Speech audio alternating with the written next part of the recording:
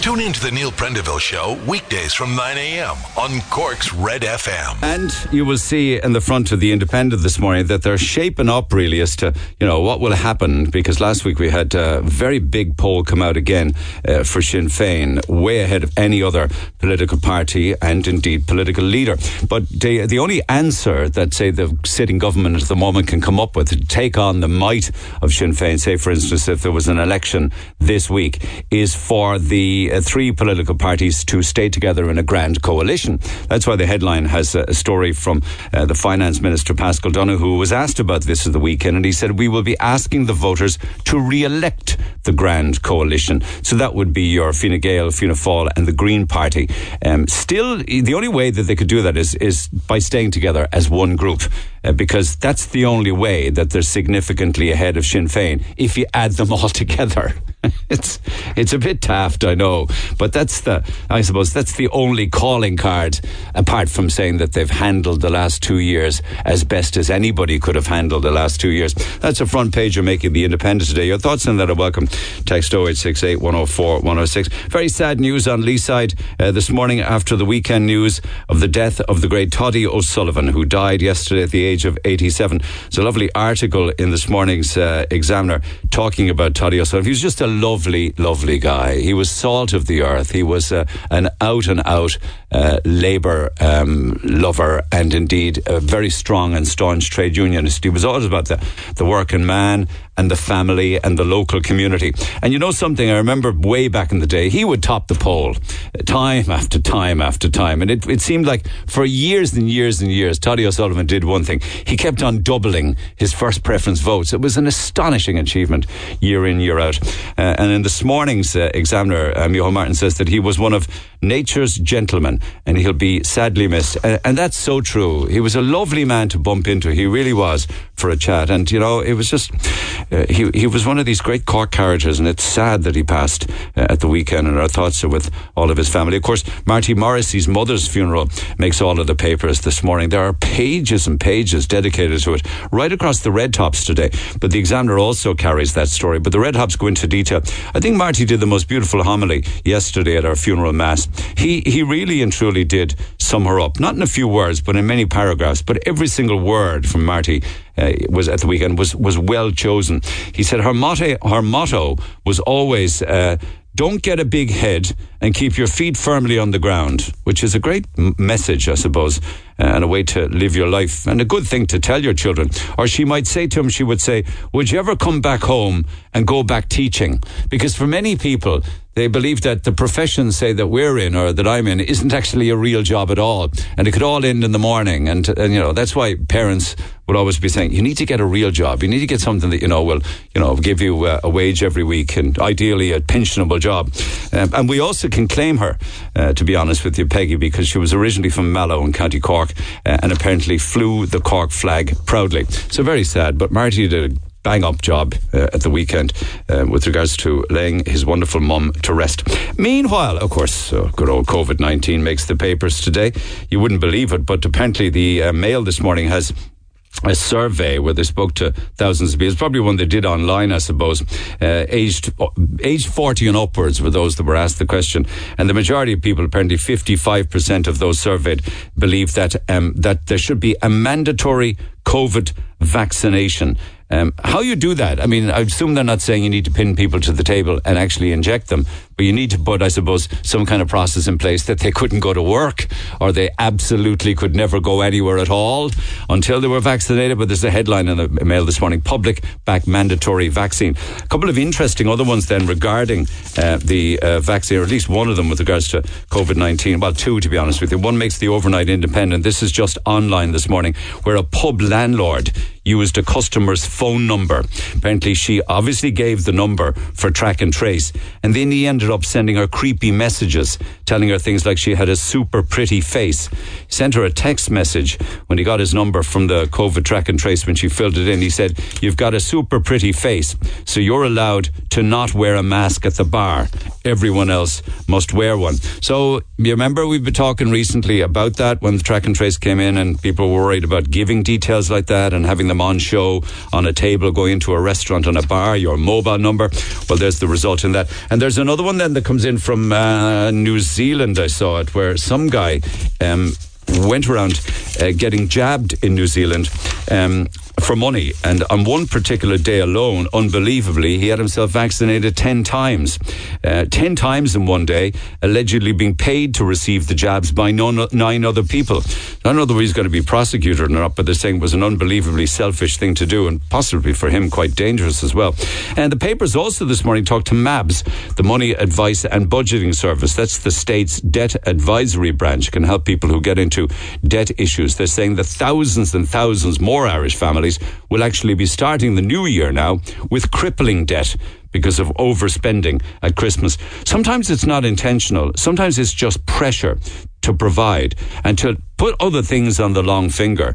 You know, saying, okay, I'll pay that next year. I'll pay that in the new year. I really need to concentrate at Christmas time. I really need to look after the children and buy them whatever they need. Sometimes, of course, many times it's way too much than they ever need.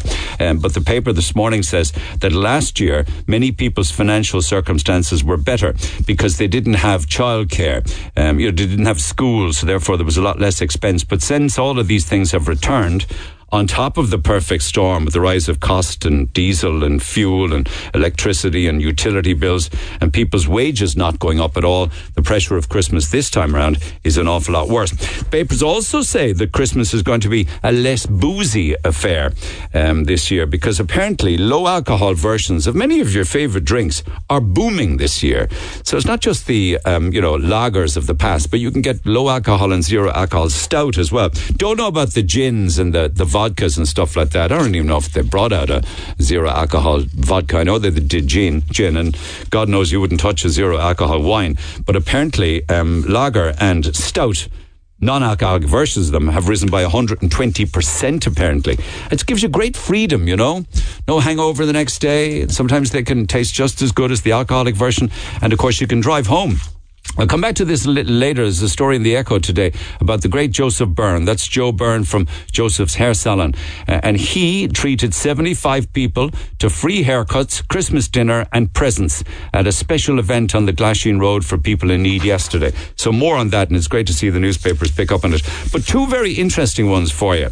And I may well come back to these later on. Do you know we were talking recently about dangerous dogs and dogs that attack? And of course, a lot of the time it has to do with dogs on the dangerous dogs list. But should it actually? Because the weekend I was reading in the Saturday Telegraph, I hope you get your seatbelt on, that only 20% of offences are committed by banned breeds. The other 80% of dog attacks and bites and all that kind of stuff, 80% of them are non-list dogs, in the sense that they're not on the dangerous list. Only 20% of those reported, say, to the Met in the UK, with regards to offences committed by dogs, are on the banned breed. So what are they doing in the UK? They could well and truly rip up the dangerous dogs list, because they're saying that perhaps it's true that the breeds are not to blame. They have a new report out now, which was commissioned, concludes that it's the owners and not the breeds that are to blame. So the Independent the Telegraph on Saturday was saying that this could mean that it will be no longer illegal to own fighting dog breeds, including pit bulls, and that really that the responsibility should shift from taking the dog away or putting the dog down to actually the owner of the dog. I think that's incredible. So many people have been... It gets very emotional on the air when we deal with that topic. So I'd love your thoughts on that. Text 0868 104 106. And here's somebody that got a suspended sentence, and not for the first time. This was in Saturday's Telegraph as well. It's a woman by the name of Vicky Holland. She pleaded guilty in the UK to 3 offences against the Welfare of Animals Act because video footage emerged of her trying to attempt to entice her pet monkey, one of the tiny monkeys. Do you pronounce it marmoset? Small little monkey.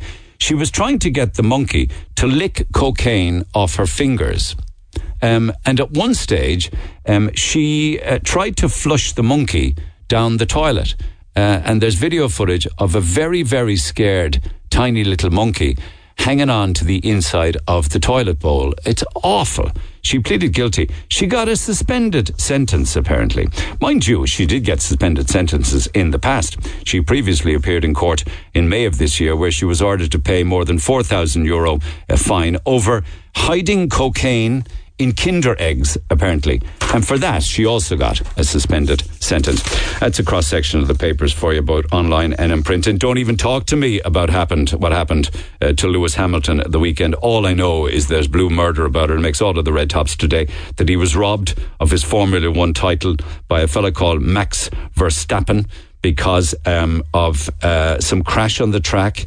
And then when they restarted it, all of the other cars were allowed to catch up from behind the safety car or something. There's murder over it, and all the papers are talking about it today. Lines open at 1850 104 106. The Neil Prendeville Show. I actually think that Formula One is one of those sports that goes somewhat under the radar. Vast amounts of people, including a lot of my friends, are just absolutely focused on Formula One more than any other sport, and will sit for hours watching it. And you don't hear about it as much as you do, say, for instance, soccer or rugby, but it's hugely popular. Anyway, text 086 184, text 086 8104 106. Pick up the phone on 1850 104 106. I want to get stuck right in because I was reading all about this at the weekend, because the lad sent me some screen links of a beautiful story from 1975, probably back in the day when Merchants Quay was two-way. But in 1975, we also had buses that had both a driver and a conductor. If you don't know what that's all about, I'll get JJ to explain all of that as well. But it's a lovely, lovely story of how the driver and the conductor stopped the bus to come to the aid of somebody who was in the river. JJ, good morning. Morning, Neil. How are you? Lovely story, and one or two beautiful photographs to go with it. But what is the backstory to it all? It's a story all about my dad, who was a bus driver with CI bus line for years, and we've had books for a good few years now. It's something we grew up with, but we never really talked much about it. And there was a few years after it happened, I don't even know the date, he got the bravery award. He got a bravery award at City Hall, and we had that the certificate hanging in the hallway, and that's all we kind of had. But I think that might have even been in Latin. Sorry, can you move around a bit there if you don't mind, JJ? The reception out here in Douglas isn't great. We just knew once to help out a lady, but that's all we kind of knew. And then a few years back, we got the photo. I don't even know how we got it, and one of my brothers put it up on the wall in their house. And it's a great photo, as you've probably seen. Your dad, John O'Donoghue, was he the conductor? No, he's the driver. He was the driver. So Pat Moynihan was the conductor. Yeah. And for people too young to understand, what was the conductor? So he was taking. All right, I'll come back after the break, see if we can clean that up. Hang in there, back in a minute. The Neil Prendeville Show. With Tesco, make the most of festive moments this Christmas with our award-winning Tesco Finest range. Tesco, every little helps. There's something about Christmas. There's something about it that creeps inside and finds the child in you. I was having a look around the shops to see what Santa might be bringing the boys, and there was this train set. Old style, black engine with maroon stripe, green and black carriages, all set up like. And the sound it made. Soft. Yet it cut right through all the space-agey screeches in the place. And I remembered another Christmas morning. Waking up, the windows frosted over with cold. You could see your breath. And the thing that woke me was that sound. And I didn't dare hope. Sliding out of bed, cold at the floor. And there it was, going round and round on the bedroom rug. I ran down, could barely speak. Mum and Dad were sitting there. What is the teapot covered in that knitted cosy and the smell of hot, milky tea and rushes. You'll never guess what Santa brought. You'll never guess what Santa brought, I said. Well, doesn't that beat Banner? Said my mum. A train set, no less. Isn't Santa the smart? Isn't Santa the smart fella? Turn the moment gold with Barry's Gold Blend Tea. So last night, when I came home with the train set, Mary couldn't believe it. Martin, that's not what they wanted. She was not what they wanted at all, she said. Santa will bring them what they want, I said. This is from me. Put the kettle on, we'll have a cup of tea. Make everyone's Christmas merry and bright with the perfect gift. At CompuBee, we have a few bright ideas of our own to help you make this Christmas truly special. From iPad to AirPods, Apple Watch to MacBook, we have all the latest from Apple and the expertise to make sure you choose a gift they'll never forget. When you think Apple, think CompuBee, your local Apple expert. Visit your local store or compubee.com. If you're aged 50 or over, it's time for your COVID-19 vaccine booster. Without one, you're more at risk of serious illness from COVID-19. Your booster will give you the best possible protection. When your booster is due, the HSE will send your appointment by text message. People in this group can also come to a walk-in vaccination clinic or contact a participating pharmacy or GP. Visit hsc.ie for clinic times and locations near you. From the HSE. Christmas can be a tough time for many, and this year we want to make sure there's a place at the table for everyone. Donated Dinner helps Cork Penny Dinners provide for those who need it most. Let's make sure no one goes hungry or alone this Christmas. Visit redfm.ie/donated dinner, a Red FM and Insight Insurance initiative in aid of corkpennydinners.ie. Text the Neil Prendeville Show now. 086 8104 106. Red FM. Actually, just in case I forget, I got a lovely letter in the post from Paddy again, and he was telling me that Tony Hyland has fitted yet another security system at Highland Securities. He continues to do great work under the radar, unbeknownst to many people. And Paddy O'Brien got in touch with me to say that Tony Hyland's Highland Security fitted 2 more alarm systems and security systems for senior citizens recently. And he said, would you ever just give him a shout out? Because the woman, one particular woman he said that he fitted the system for last week said, I now have peace of mind having the alarm in. She said, it's like having another person living in the house with me. So Neil, please give him a mention, Tony and all of the staff, for the wonderful generosity to the elderly. And I'm doing that because he continues to do it very, very quietly, like many Cork companies do under the radar. So take a bow, everybody at Highland Security. Paddy sent me a lovely letter to say that you continue to do good for the elderly and those living alone. So I'm very grateful for it. Now, let me see if that's any better. Can you hear me, JJ? I can, Neil. Okay, super stuff. So this is a story, of course, that goes back to 1975, and they're driving up. What bus was it? The number 3. That was the Toker bus, was it? If I remember correctly. It was. Yeah, they were coming from.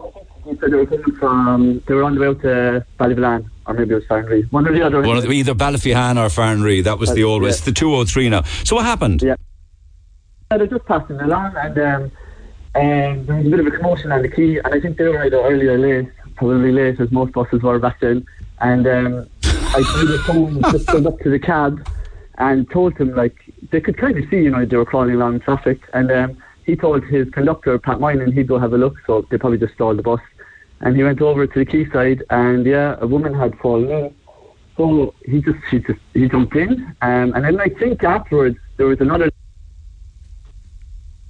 Okay, all right, okay. So with the best efforts in the world, we can't make it happen, so apologies for that. You could well be stuck with me this morning, guys, but that's not too bad. I suppose I have a lot to say, as I do with the best of times, and when things improve at some stage in the future, I'll finish that conversation with JJ and many more besides. But we still have a lot to do, and a lot of it is to do, of course, with the C word, and I don't mean COVID. I'm clearly talking about Christmas and all things Christmassy. So I'm going to get stuck into some more of the Christmas memories and nostalgia and stuff like that across the morning, and lots more besides. But I think we're in tune, or we're due a Christmas tune.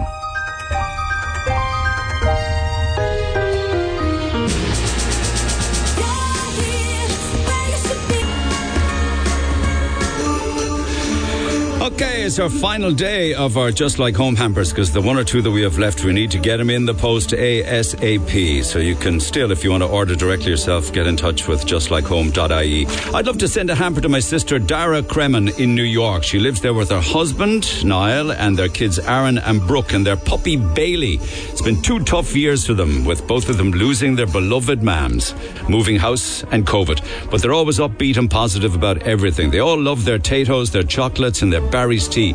And recently, their Irish shop in New York closed down, weirdly. I'd love to surprise them with a hamper. It would be the icing on the cake. Please make sure there are some doggy treats in it. There aren't. We have two sons, Stephen and Alan O'Brien, both living in Australia. One in Brisbane, the other in Broadbeach. We haven't seen them in over 2 years. They've been living there for 9 years. One is a citizen, the other's a permanent resident. So two sons down in Oz. We'd love if you could send them a hamper. Maybe they'd share it. Thanks for the email, Tom. Happy Christmas to you all. Absolutely love you. Sent a hamper to my brother Dave and sister-in-law Courtney in Boston. Love them to bits. They had their first little baby, beautiful Aidan, last Saturday the 4th of December. And I'm an auntie for the first time. And so proud as Dave is my only brother, and we miss them so much and send them big hugs. And that's from Noreen Murphy by email. My son Stephen, says Margot, went to Canada with his girlfriend Jessica in 2019. At the time, we were in the process of selling our home, so he left the home he lived in all his life and we moved to a new home. So we miss him so much and we need him to come home soon and make some memories in our new home. But that will be the second Christmas away now, and he hasn't met his niece yet. He listens to your show every day and he'd be thrilled to receive a hamper from home. And that's a lovely email from Margot. One or two more. Don't know if it's the right email address for the hampers from home, but I have a daughter, Deirdre Ní Ring, who's living in Perth, working as a doctor in a busy hospital. This is her third Christmas away from home, and she's really looking forward to coming home, as she was last year and again this year. And we have a new addition to the family now. Beckett John O'Leary was born in October of 2020, and Deirdre can't wait to meet him. But not this year. My sister Mairead and her family are living in Perth, and she's also a fan of the show and listens every single day. We can hear your show when she's on our calls. And they should have been home for the last 2 years, like many people, and of course couldn't do so. So fingers crossed and toes crossed that they might come home in April. So a lot of people in New York, a lot of people in Boston, and lots all over Australia. My brother and kids and the wife, we haven't seen him since 2017 when we sadly buried my mother. My father isn't able and was in a home for 2 years, so please come home to live with us now. Myself and my family home. We still haven't made it over to see them, but we miss them so much, so maybe you could send them a hamper. You can actually tell me where they are, so wherever they are in the world, we send them best wishes, but thanks for the email, Linda. I'd love you to consider my son Stephen. Went to Canada in 19, shortly before we moved home. We have no memories of him since then, and actually that's two different emails from the same family, I think. And then one to France, to Kira, who's living in France, perhaps. She's a big fan of the show, listens every day. It makes her feel closer to home, she says. This will be her second Christmas not making her at home. Unfortunately, it won't be the same without them. She has two little girls, Camilla and Hajar, and due her third baby in March. While they may have been born in France, they love their Taytos and their Cadbury's chocolate. Sadly, we have to watch them grow up through FaceTime. Maybe 2022 will be better for us all. And that's a lovely email from Cora Ryan about her daughter, Kira. So we'll do a blast of maybe 3 or 4 more between now and midday, and then pick our final winners for our Just Like Home hampers and see how it goes. Meanwhile, let me just try again. I'm a difficult for continuing to try, and we'll see if those phone lines are any better. Monica. Morning, Neil. I've seen the photographs, and God, are they ugly. Is it some competition you guys have as a family? Yeah, no, yes. I mean, it's just me and my sister, and it's been running for about, 20 years, maybe more. Who can find the ugliest Christmas decoration? Who can find the ugliest Christmas tree decoration? Yeah. For the last 20 years? Yeah. And it kind of started accidentally.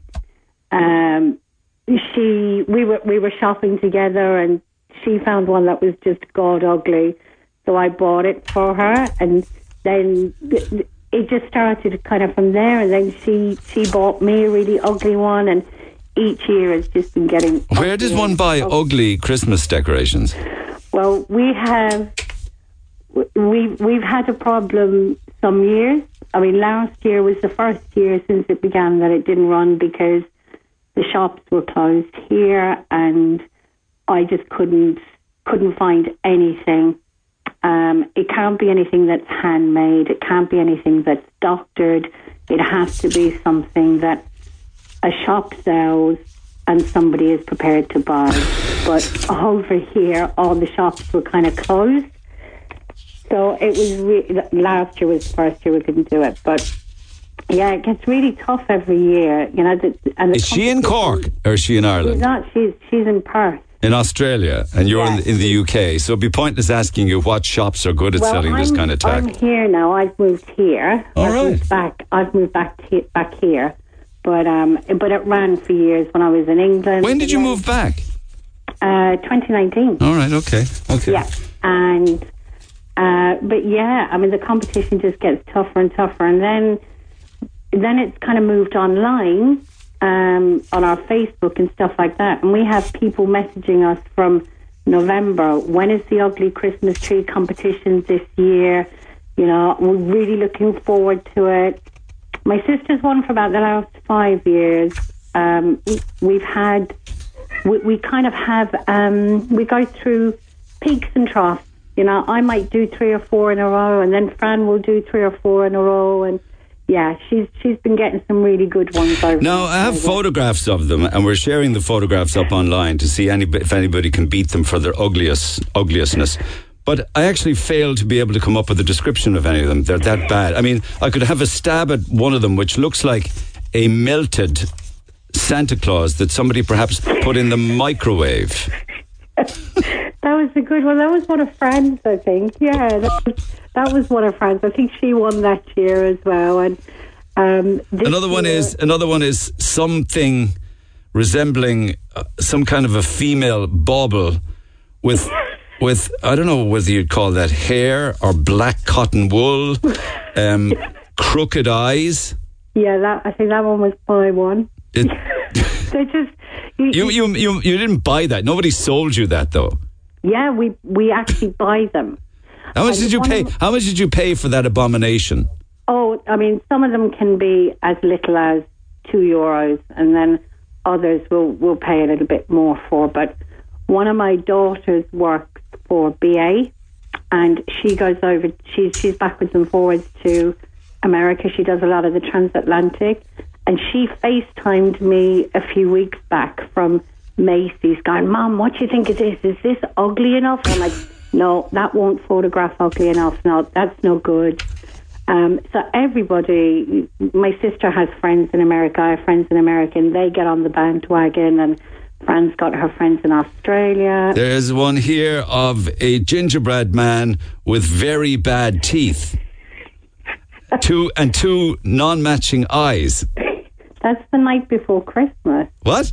The night before Christmas. No, it's a gingerbread man with two odd eyes and bad teeth. Yeah, but it's from the night before Christmas. There was a wonky gingerbread man on the night before Christmas. It's got a bite out of it. They are proper Christmas tree decorations that somebody would buy. No, nobody would. You'd frighten children. We're not allowed to doctor them. They can't be doctored in any way, because you can always make something look uglier, but that's not the point. The point is somebody has to sell it and somebody has to buy it. So where would you buy them in Ireland now that you're home? Oh, should I say? I mean, is there a shop? Is there a shop selling them? Should I say? So deals in places like that is always really good, and Eurocity is very good as well. Guineas have some doozies. Guineas and Deals sell ugly Christmas tree decorations, do they? You have to go. You have to. They're not ones damaged in transit, like they actually. No. And this year I was actually standing in. I was shopping in Guineas looking for the ugly Christmas tree decoration. There was this poor woman came up next to me, and I held this up, and I said to her, "Excuse me, but you think this is really ugly?" And she looked and she was like, "Well, I don't know." But I think she was probably thinking, who is this mad woman asking me if this is ugly? So how many do you have? Oh, well, we can only put forward one each. Yeah, but over the years, you must have 20, do you? I mean, yeah, so many. So are they all up on the tree now? Well, some of them are too ugly to put on the tree. That's a shame, because I would love a photograph of Cork's or the world's ugliest Christmas decoration tree. No, I mean, a few of them I have on the back of my tree because they're just too ugly. Are they the ones facing the road, is it? Yeah, it's like, no. We don't want anybody to see them decorations. Because my daughter always says that the best decorations should go on the front of the tree facing into the sitting room or the dining room. I agree with her completely. Or the one but why wouldn't you want the front of it with the good lights and the good decorations so it looks good, so you impress the neighbours? I don't care what anybody else thinks about what's on my tree. It's what I'm looking at. I mean, at the moment I have a very, very ugly squirrel on there. That was a winner a few years back. just for prosperity, I always put him on the back of the tree. But honestly, you wouldn't give it to your dog to play with. It's just disgusting. Okay, well, we're sharing this online to see if anybody can beat them.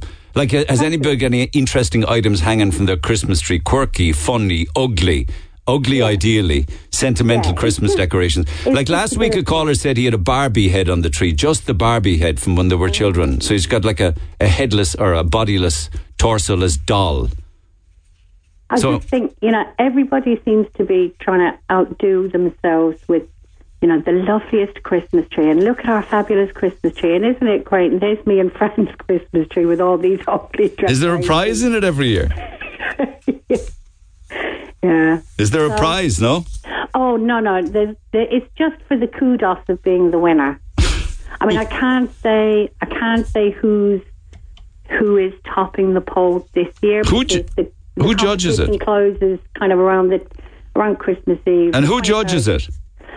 It's just the people vote A or B. So it's now become so serious that what we have to do is take pictures of the decoration on an A4 piece of paper so that nobody can say, well, that's Monica's house or that's Fran's house. Oh, it's A or B, yeah. Oh, yeah. So it's decoration A or decoration B, and then people vote for A or B, and we count up the votes, and it's just for the kudos of winning. And you do that online, is it?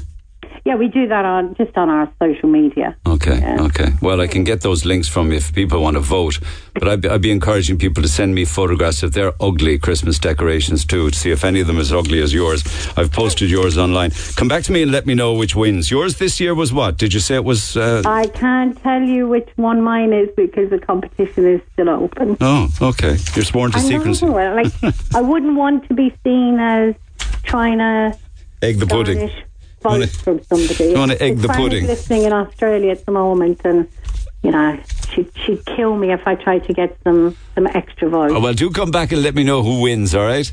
I will. All right. And also, I'd encourage people to send me their efforts at the ugliest Christmas decoration, or the quirkiest, or the funniest, or the most sentimental. We'll talk again then when the results are in, Monica. All right.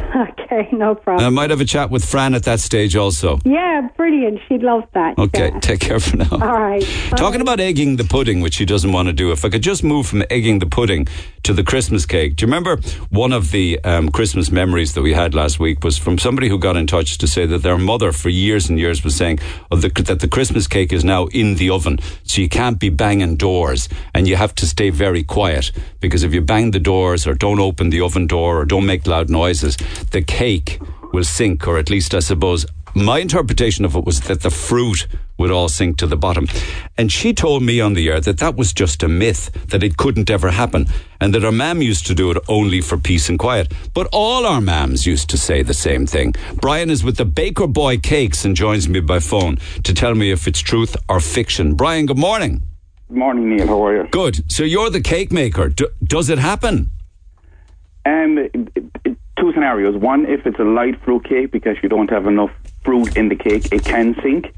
Because they say before as well, you don't open the oven door for the first hour that you go when you put the cake in. But if it's a really rich fruit cake, then there's so much fruit inside it, that fruit ain't going nowhere. Okay, but just with regards to opening the oven door, that's because the temperature drops or something, isn't it? The temperature drops, and also they say, way back then, they say from when the tradition kind of because I remember with my grandmother, don't go near the oven door. But the ovens then were so heavy and what have you. If you open the oven door, like you could nearly dislocate your shoulder. They were so heavy to open, do you know what I mean? And you'd shake the oven and shake the cake inside, whereas now the oven doors are so, modern and, open easy and stuff like that. So that has more to do with the temperature. But don't bang the doors, don't play loud music, don't shout. Where do they get that idea from? Being honest, it's because of the fruit. You think if there's some rich, or let's say Christmas cakes, they say when they're light, they're less fruit, so the ratio of fruit to batter is higher. Do you know what I mean? Or if there's the rich fruit cake, then the ratio of the rich fruit is higher, so it has nowhere to go. So I do it here myself. Let's say if I'm making sultana cakes here, because there's only a small amount of fruit in it to the batter, I don't go near the oven or whatever for the first hour. And do you go around on tippy toes and don't bang doors or play loud music or turn up the Christmas music? What? I'd have music blaring here. Even with a fruit cake in the oven? Yeah. So I don't know whether to make out whether it was true or whether it was made up for a bit of peace and quiet in the house. Bit of both, I'd say. What is it that you guys do at Baker Boy Cakes? Clearly baked cakes, but what kind? Yeah, mainly it's wedding cakes. I do a lot of wedding cakes around the place. Occasional birthday cakes and christenings and stuff like that. So what kind of a year have you had with not a whole lot of weddings? I'll tell you, being honest about it, when we did reopen, it was absolutely mental. You know what I mean? Like for a normal year, your normal weddings would be kind of like a Thursday, Friday, Saturday, more so Friday, Saturday. But when everything did start to reopen because there was such a backlog from last year, weddings that moved to early this year, and then they moved into January or moved into during the summer. There was literally weddings every day and any day of the week. It didn't matter. There was Monday, Tuesday, Wednesday. And is it a standard wedding cake that everybody goes for, or a standard Christmas cake, or what? You know what? These days, let's say, because like a lot of young people, when they don't like fruitcake, so it's not a something from chocolate biscuit to Madeira to red velvet, raspberry, white chocolate. A lot of them will get the fruitcake. You say if the mother or the mother-in-law insists on it, like to keep the peace, but they don't like it. Like they'll tell you straight out, like it's. Why don't they like it? I don't know. I think it's. Is it too rich? Yeah, it's very rich, and no, I love it, and like that, I use my grandmother's recipe, and even when I'm soaking the fruit overnight to keep your cake really moist, if you put a tin of strawberries in it, because you have the juice of the strawberries and the strawberries in it, it'll keep your cake really, really moist as well. So. That's a tip from your granny? Yeah. But you know, I love Christmas cake, but I'm not a fan of the icing or the marzipan or the almond or anything. I peel all of that. I just want the fruit cake itself. Like, say, for instance, like an Oxford lunch. That's got to be the most beautiful cake ever. You know, it's fairly straightforward. It's nice and light, loads of fruit. Would you agree? Oh, yeah, without a doubt. Or like that, again, going back, because it's all old recipes, like, say, from my grandmother and my mum that I use. My grandmother and my mum used to make a sultana cake, and it's just like a normal Madeira mixed with brown sugar, sultanas, and like a bucket load of sherry inside in it. Oh my God, but too much sherry though is very overpowering, I would think, wouldn't it be? Oh no, in the fruitcake it's divine. Absolutely divine, and there's nothing better than a slice of that with butter on top of it and a cup of coffee. And do you almond it then and ice it and everything? The sultana cakes, no, because like that we'd prefer here just a slice of fruit cake. I know my wife, alright, because I have to do it every year just for her, as I had to royal ice a cake, which is the old style royal icing, which she prefers. She doesn't like the roll out fondant. So I used to do one of them for her and one for my mother. Because a lot of it is memories of your childhood and generations past, and for some they love it, but for others they can't wait to get away from it, and that's why younger generations aren't going for it at weddings, I suppose. You know, they never liked it as a kid. Yeah, that's it, exactly. I suppose maybe they were overfed with kids. I think they've enough. But I think there's nothing nicer than Christmas cake without the icing, with butter. Oh, it's just gorgeous, and a cup of tea. Absolutely, without a doubt, like, do you know what I mean? And like now this year, I must say, like out of all the weddings I had, I think I've only done about 5 fruit cakes as part of wedding cakes. I've actually one next week, which is a fruit cake as well. But the majority would be your normal, like, do you know what I mean, modern cakes, for want of a better word, you know. Okay, so give us the perfect Christmas cake then. I imagine at this stage they're made. Are they? Don't you have to make them early and then they sit for a while? Isn't that the case? Are they made by now? You could make them anything up to 3, 4, 5, 6 months ahead. And then just, let's say, once it is made, let's say, every once a month, and pour your brandy or whiskey or whatever over it. When do you do that?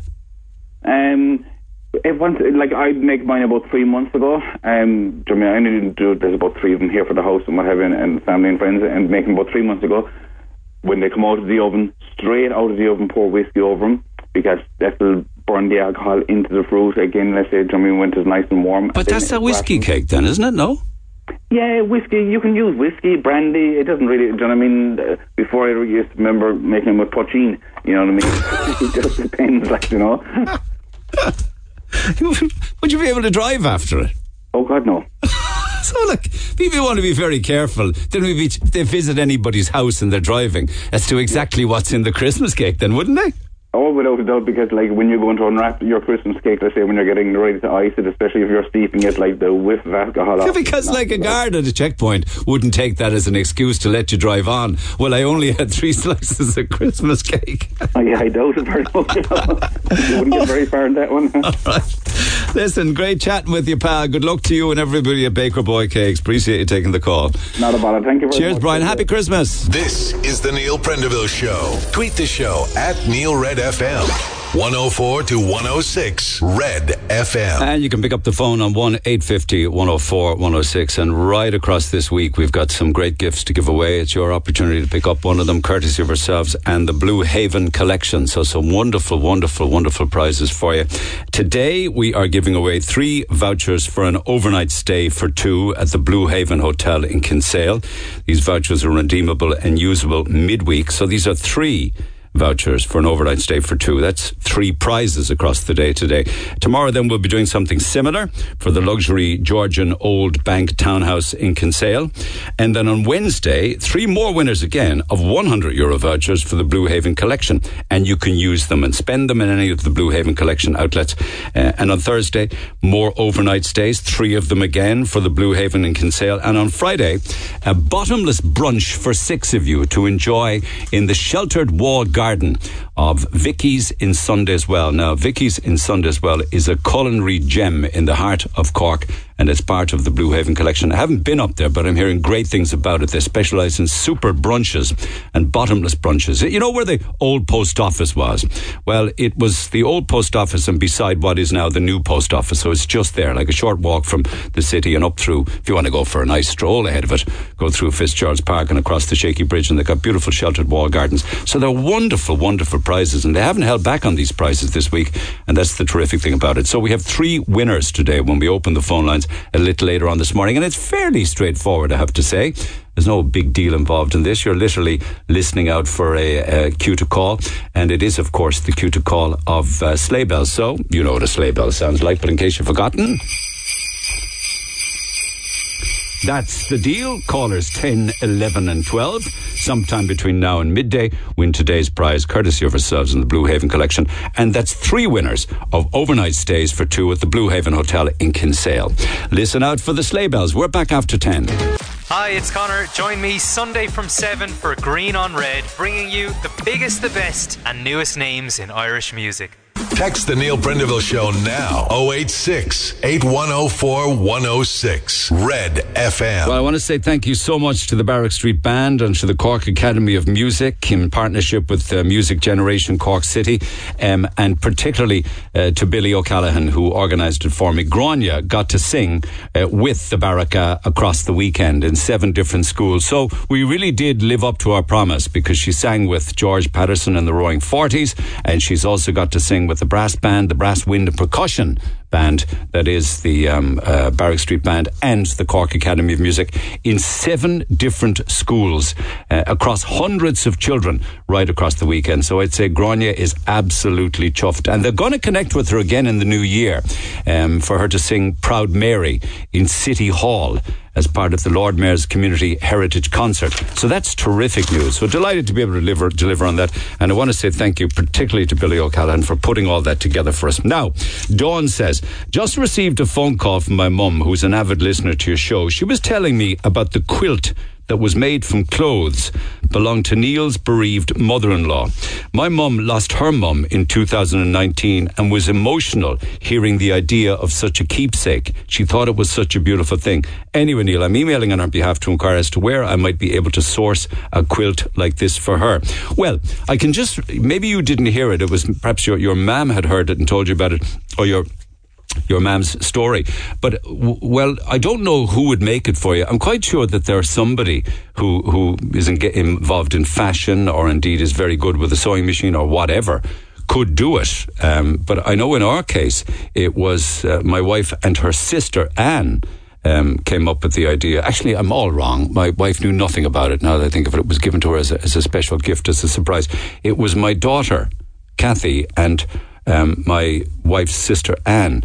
And it was Anne actually made it from clothing belonged to the great Kitty Lenihan. So it was like jackets and skirts and blouses and jumpers, and it was made into a big multicoloured quilt. So it was Anne made it and did a beautiful job of it and lined it and everything, and it's beautifully done. So it wasn't actually done by anybody who made it, where they were paid and given the clothing to do it. So I hope that answers your question, Dawn. It was done by family members and then given to my wife as a gift, as a surprise, and she absolutely loves it and uses it all of the time. So maybe there's somebody that actually does it for people. There might be a company or somebody who's their own like little cottage industry doing these kind of things, quilt quilt from a loved one's clothing. It's a beautiful idea. I think it's gorgeous. So if there is, perhaps somebody might like to get in touch. And if nobody's doing it, there's a business opportunity there for you, because I think people would really and truly do it if they knew that somebody was making them. Now, another one or two. My parents have 50 years married on the 11th, so I'm sorry, I should have done this on Friday. It was for Saturday. My apologies. Would you please congratulate them on air? That's Kathleen and Martin Murray. I don't mind doing it today because I know that they're listening. And I got a lovely email email from Siobhan and Lisa, Lorraine and Paul and all of the families to say we can't celebrate the way we had planned, but we'll have something small to mark the occasion. So happy 50th anniversary for the weekend just gone to Kathleen and Martin Murray. And just a quick email to ask the lovely people of Cork if perhaps they found a very sentimental silver locket bracelet. I was in town and also the Blackpool shopping centre last Friday. Very sentimental, as my mother bought it for me on my 18th and she passed away 4 years ago. Now, there is a reward for it. Now, any information, Lacey says, would be greatly appreciated. I usually don't do lost and founds, but because it's very sentimental, and of course it was bought by Ma'am who's passed away, perhaps somebody somewhere might have come across it. Get in touch. Just text me on 0868 104 106. But with regards to Hannah, and my call with her on Friday morning where she lost, I don't know what happened to her €1,200. All I know is that she went to the post office. She collected 4 weeks. She only goes once a month, doesn't get out very often. She's well into her 80s. And she got her 4 weeks pension plus the Christmas bonus, went to Aldi, and it's gone. So thankfully, many, many people wanted to contribute. And here's some selections of texts from people who got in touch while I was chatting with Hannah on the air. That poor woman, I'm crying my eyes out. I'm a single mum of 2. I don't have much, but I can spare €50 for that woman. Please tell me how I can help. Another one here. Perhaps we could set something up and all of us can contribute somehow. Should God love her? Well, many people did wish to contribute. And then we had a caller who called and she said, I'll replace the entire amount, over €1,200, and that has happened. I'm from and thank you for everybody who did pledge money. I'm from Ballyfihan. If she needs a lift to and from the post office any day, I'll gladly give her a lift to the post office. I will gladly take her shopping, and I will gladly bring her back home. Isn't that wonderful? Oh my God, I'm bawling, I should say, listening, Neil. What a kind, patient man you are. Fair play to you. I know, it's no problem. I mean, I'll take the time to chat with anybody, particularly if they're struggling or upset like Hannah was. We'd love to give our tips, €50 towards that lady on air, says Sandra, Arlene, Sarah and Rebecca, who texted from House of Hair. What a beautiful gesture. Their entire tips for the day. I don't know if this is of any help, as I only tuned in halfway through hearing the woman losing money, but my uncle handed in a handbag that he found in Dunnes Stores in Ballyvillan yesterday to the security guard. It does help for whomever may have lost a handbag. They should get on to Ballyvillan. But poor old Hannah was on the south side and it had nothing to do with Dunnes and Ballyvillan. I'm bawling listening to that lady. Would she like to join me for Christmas Day dinner with my family? I'm so heartbroken for her. What a lovely gesture. And then loads more. Somebody else wanted to give €300. Thank you, Brian. Another person wanted to give 200. Somebody says, I lost my phone in Lidl and Yaw before, and they went into the security room and went through the cameras and found my phone for me. So I presume they should be able to help her. Hopefully. You never know. I don't know, did somebody whip it for her from her in Aldi? Clearly they'd have spotted it if she had dropped it. Please don't talk about people who are living alone. It's too dangerous to give out that kind of information on the air. I live alone, and believe me, it's a constant worry about getting older and being on my own. Okay, I'll take that under advisement, and thank you for it. So anyway, if there is an update from that story with regards to getting her pension repaid again, I will let you know. But in the short term, Hannah's okay. Just 2 or 3 texts ahead of the ad break and more calls. I was once buying a ticket at Bossaris in Dublin. When I looked down, there was a wallet left on the shelf below the serving hatch. It was absolutely stuffed with €50 notes and also credit and debit cards. I picked it up and handed it to the girl through the hatch. She looked at me in disbelief that I was actually handing it in. For the following week, I'd nothing but bad luck. Maybe I should have kept it. No. But it's a pity that you didn't leave your name or your number for the person if they went and picked up their wallet stuffed with 50s and cards, that they could have said thank you to you. When I was going to national school, a neighbour found £5. He got it announced at Mass 2 Sundays in a row. No one claimed the money. He went to the priest again and told him no one would turn up for it. The priest said, no one's going to turn up for it now. You should just keep it. My neighbour went back to Killarney to the friary and got masses offered for people who had no one to pray for them. God love him, he's in heaven now. He spent the $5 on masses for people. I mean, with amazing times. I found a yellow purse down in Onahincha Beach and handed it in to the chipper shop. The lady who owned it came back looking for me, found out who handed it and sought me out and gave me a $5 for my troubles. Anyway, it's what she said to me that made me laugh. She said, if I hadn't handed it back, she'd have been eating beans on toast for the week. Says Chris. You saved her from the beans and toast by giving her back her money, so well done for that. Lines open at 1-850 104 106. I'll get back to texts and emails throughout the course of the morning. But meanwhile, Noreen, good morning. Can you hear me okay? Okay, let me try another line here and see if it works over there. Noreen? Yes? Oh, there you are. How are you? Can you hear me all right? Yeah, I can. Okay, listen, we were chatting earlier on there about ugly Christmas decorations. You wanted to pick up on that?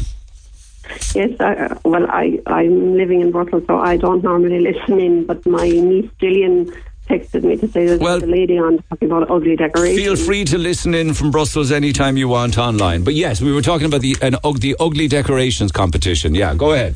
Yeah, and it's I was amused because Jared, my brother, who passed away in October, he and I used to do an ugly Christmas decoration competition. Now, can I just stop you there and just remind people that you are referring to Father Jared Galvin, who passed away recently after his long and brave battle with cancer. And I had a lovely chat on air with Father Jared some months back. Isn't that right? That's the Jared you're talking about. Yeah. That's Jared, yeah. Lovely I wonder would I make a shower. Lovely guy. Anyway, tell me about the competition or the back and forth. Well, it's just Jared was absolutely extraordinary at giving people gifts. He was just such a great gift giver, real thoughtful gifts and beautiful gifts and everything. And so we were always trying to find nice things to give him when it was Christmas or whatever. And this one year, anyway, I happened to have, I don't know where it came from, but I happened to have this beautiful red box. It was kind of like a red velvet box with a bow on it. It was a really gorgeous box, and I thought, that would be lovely for a gift. Anyway, I had nothing to put in it, and then one day I was out, I came across this decoration, a seriously ugly lump of a thing. Not as expensive yoke, they're expensive, these ugly decorations. The ugly ones are dearer than the pretty ones, are they? They are, yeah. But anyway, I put the ugly decoration in the box, wrapped it all up in the bow and everything, and brought it home to him. And he was delighted to get the gift, and he was like, it's beautiful. He always really liked to get nice gifts. And the fact that it was so lovely wrapped and everything. And then he opened it. He was like, right. What was it? What was it, Noreen? Can you describe it?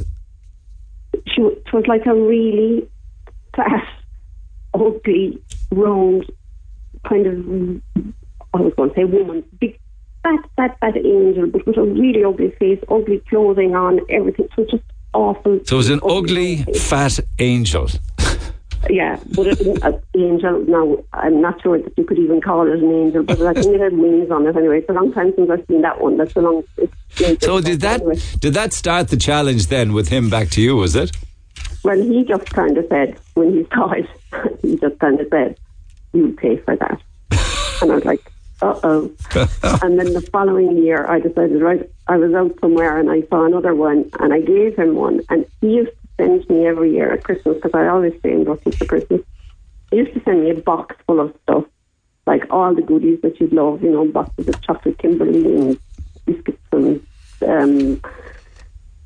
there would be gifts in his books and candles and gifts for the kids and my husband and everything. He's so thoughtful, wasn't he? One box in it that would have the ugly decoration. What was it like? What would he have sent you?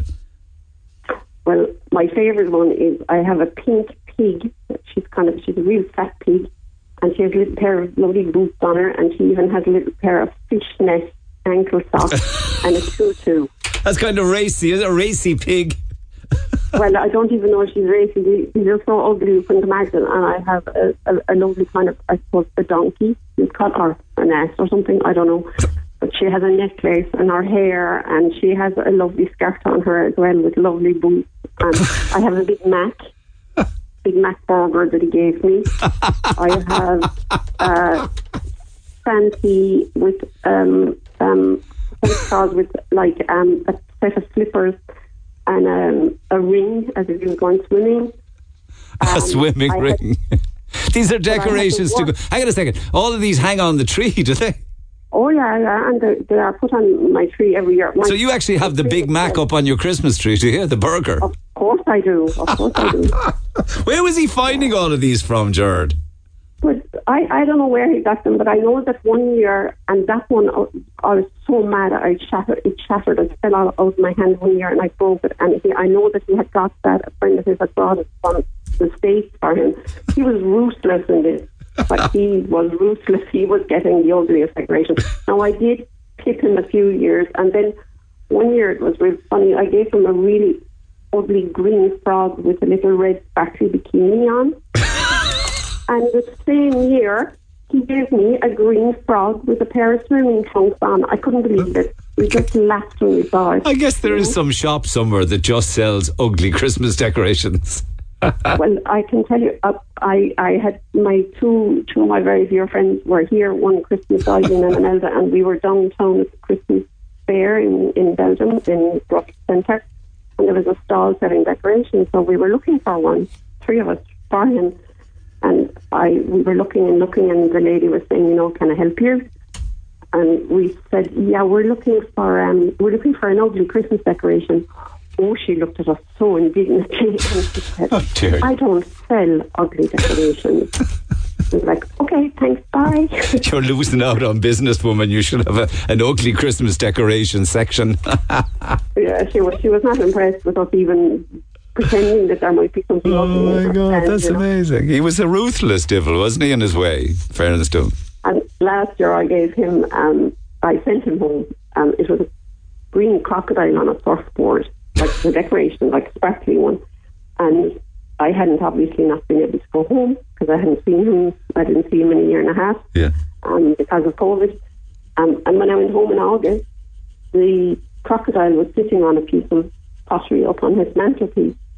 And I said, what's that doing there? And he said, oh, nobody was allowed to put that away. I told everybody that's staying there until your income. Oh, he's the loveliest guy. I had such great chats with him. That was a beautiful chat he had on air with me. He's sadly missed, isn't he, the misfortune. He's a lovely, lovely guy. You must miss him terribly. Yeah, I found it very hard now when I was putting up the Christmas tree the other day and taking them out. And when you want to be careful with things, you're absolutely terrified you're going to drop them. I know, but you need to keep using them. You need to keep putting them up and mind them. And who knows, somebody else might pick up the tradition with you. My tree is like the tree of someone with a split personality because my sister Mary sends me these beautiful Newbridge decorations.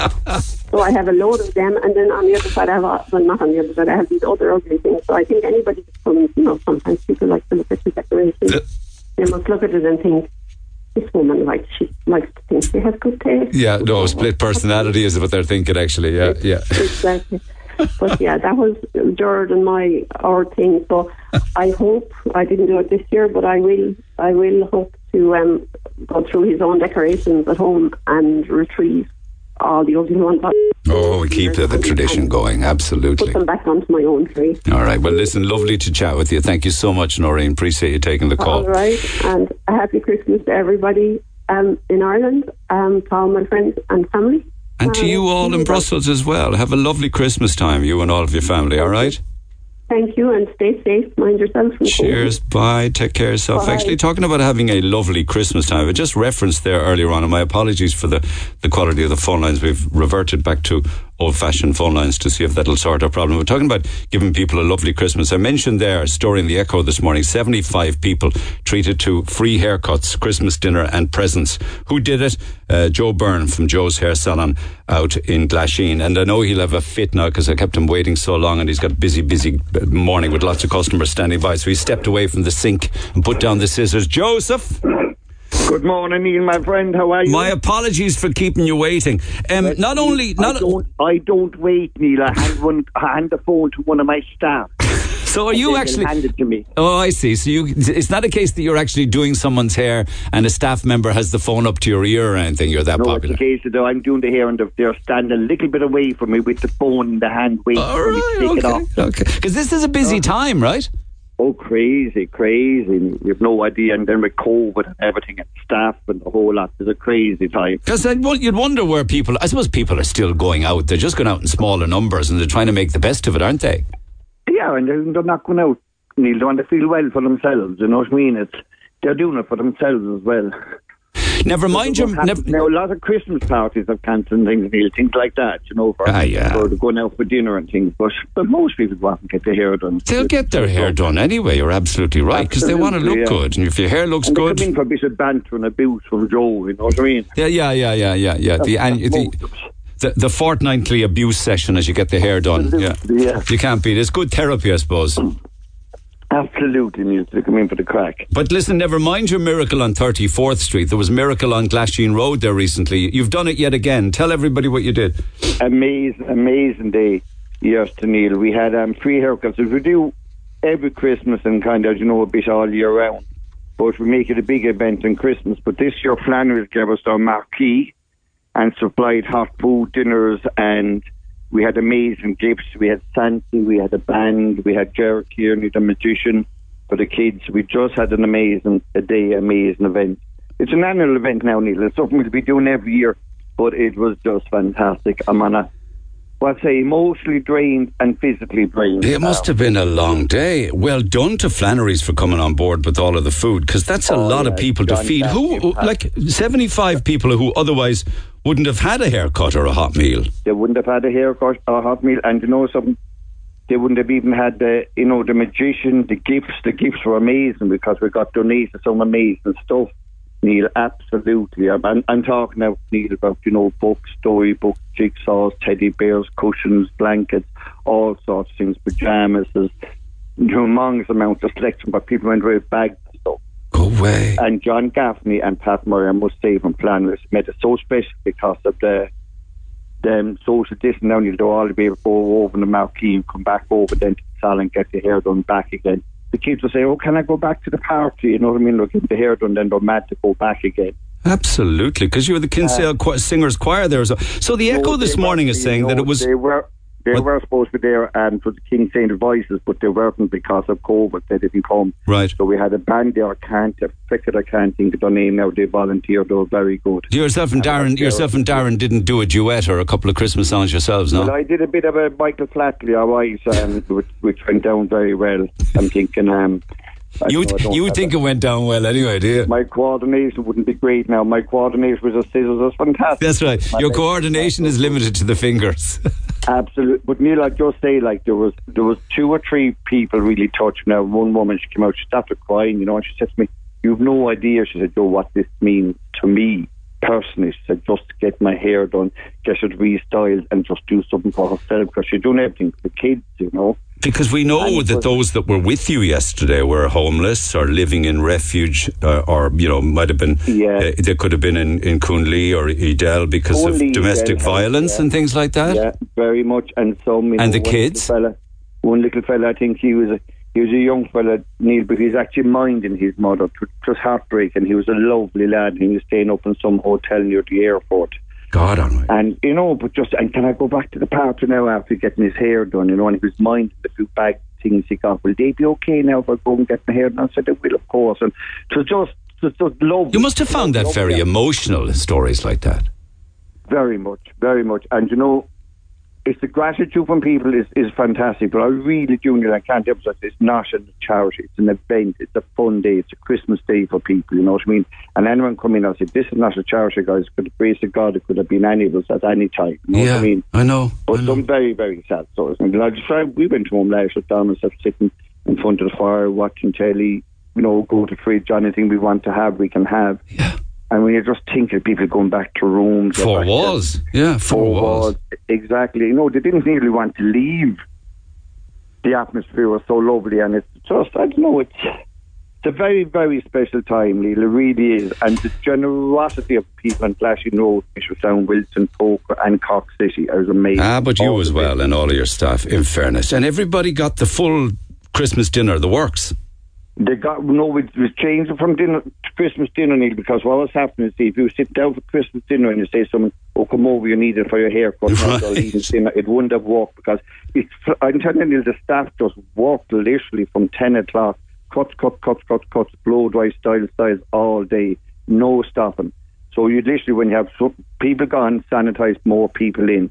So what they did is that they had soup, sandwiches, sausages, chicken goujons, all this stuff. Much more practical, on the hoof. Much more practical. Yeah, they want to do a sit-down meal, and I said, John, that wouldn't work out at all because people need People be leaving the meal half eaten and they'll be back and forth. Exactly. And then we're to go back then to the spot again and keep our spot. And it was much more of a party atmosphere doing it the way you did it. Oh, totally, yeah. And there was hats, there was crackers, there was everything.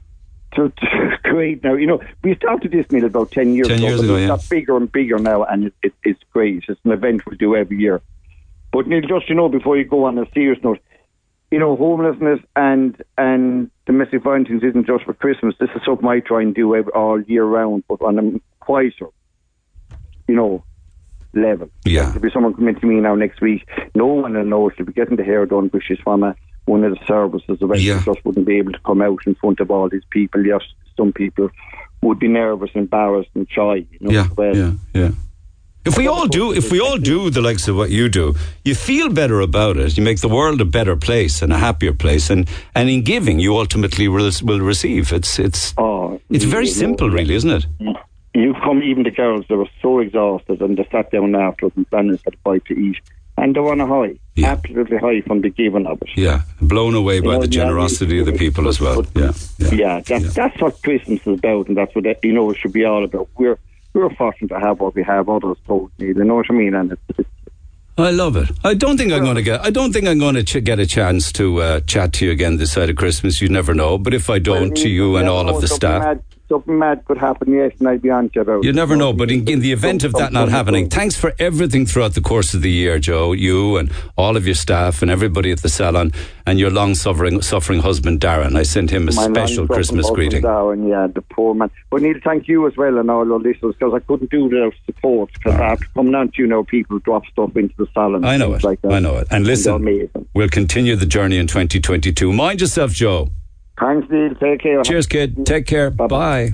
We wish you the merriest, the merriest, the merriest, the merriest. We wish you the merriest, the That's Frank Sinatra and Bing Crosby. We wish you the happiest. Happy Christmas. Actually, I got called to task on Friday for missing out on one of our Christmas traditions from Bear Island, so I have to make it right.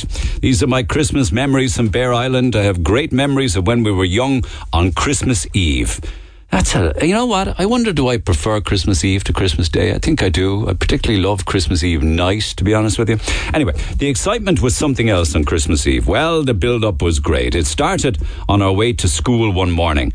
There in Murphy's shop, one of the two windows was filled with toys. Well, the excitement of it. Our noses would be pressed up against the glass every morning after that on the way to school and home again. That was in the late 1950s. Then on Christmas Eve, we went up to the village and did the big shop. Mrs. Murphy always came into the shop and gave everyone a free Christmas cake. Well, we all wanted the little robin ornament on the icing after that, and we went into Desi's shop next door for our lemonade. We then walked home, and at this stage it was dusk on Christmas Eve. We went down the garden to the holly tree and got the holly and put it behind all of the pictures in the house. Then the youngest in the family lit the big red candle on the porch, and then the smaller white ones in every window in the house. Then we ran up to the top of the hill to look at all of the lights and also to look out at the mainland, all lit up, and across at Carberry. Then the ham would be gone on cooking, and we listened to Ned Kelly, the Shanachie, on the radio, and then the message of Santi and the time that he was leaving the North Pole. And that's a beautiful, beautiful text on the Christmas memories from Bear Island way back in the day. I love it. I love stories like that. Keep sharing them, even though we don't have a competition on for it anymore.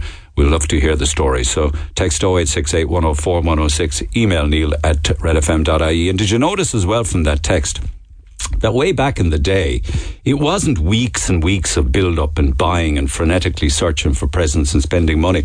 A lot of the time it was the day or 2 days before Christmas that everybody quietly went about their business and got their cake and got their lemonade and, got their pudding ready and went out and bought a few gifts or whatever the case may be. And it was a much calmer and perhaps better time, I wonder. In that regard anyway, there wasn't as much pressure. and not as much money spent on it, and people getting themselves into debt, all for one day.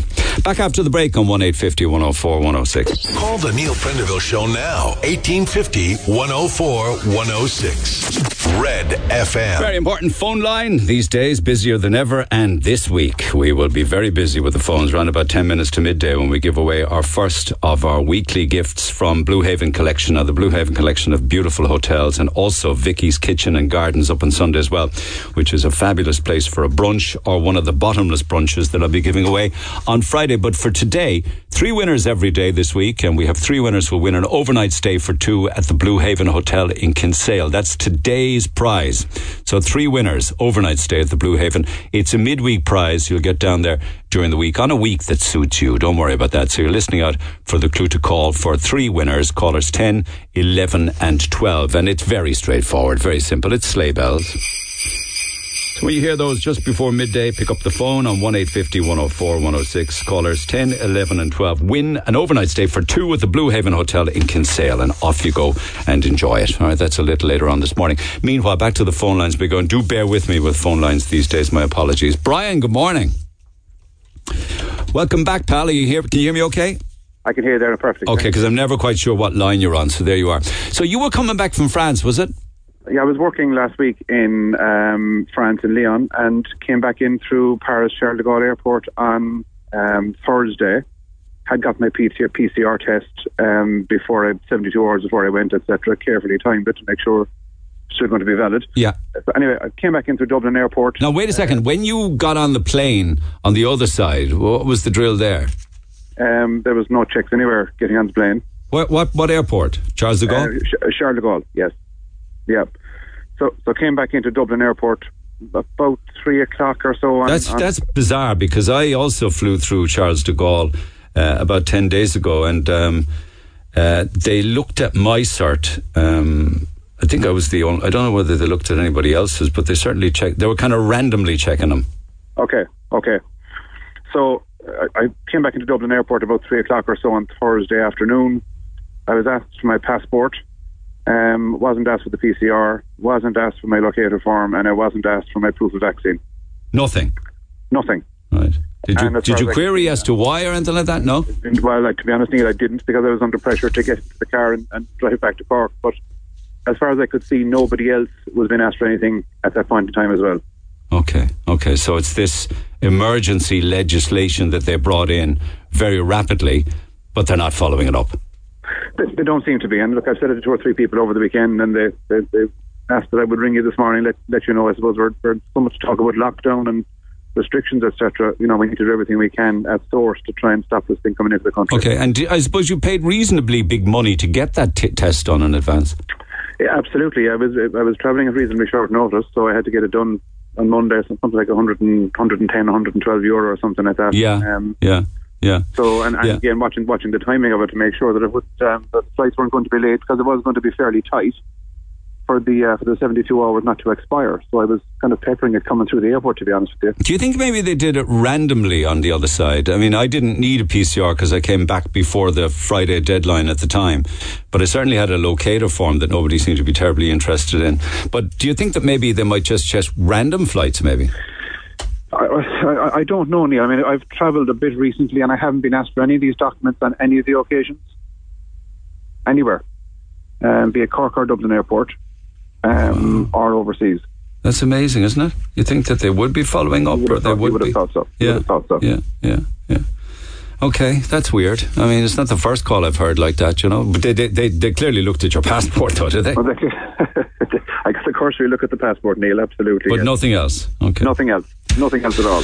All right, my man, appreciate that. Thank you. It's always to get updates like that. Here's another one, actually, another observation. And this is by email, not generally one to get in touch with the radio station. I do prefer to listen, but I said I would because this made my blood boil. Anyway, the story is, I was at a friend's house warming party last week, and they have a 21-year-old daughter. She lives with 8 other college-going students in town. I got talking with that group at one point in the night. I joined them when I heard them all laughing so heartily and having so much fun. I casually said, I need some of whatever you're on. And at that point, they went on to explain that what they were laughing at was at how much money they were all making on the pup, while still continuing to work for cash jobs since it all began.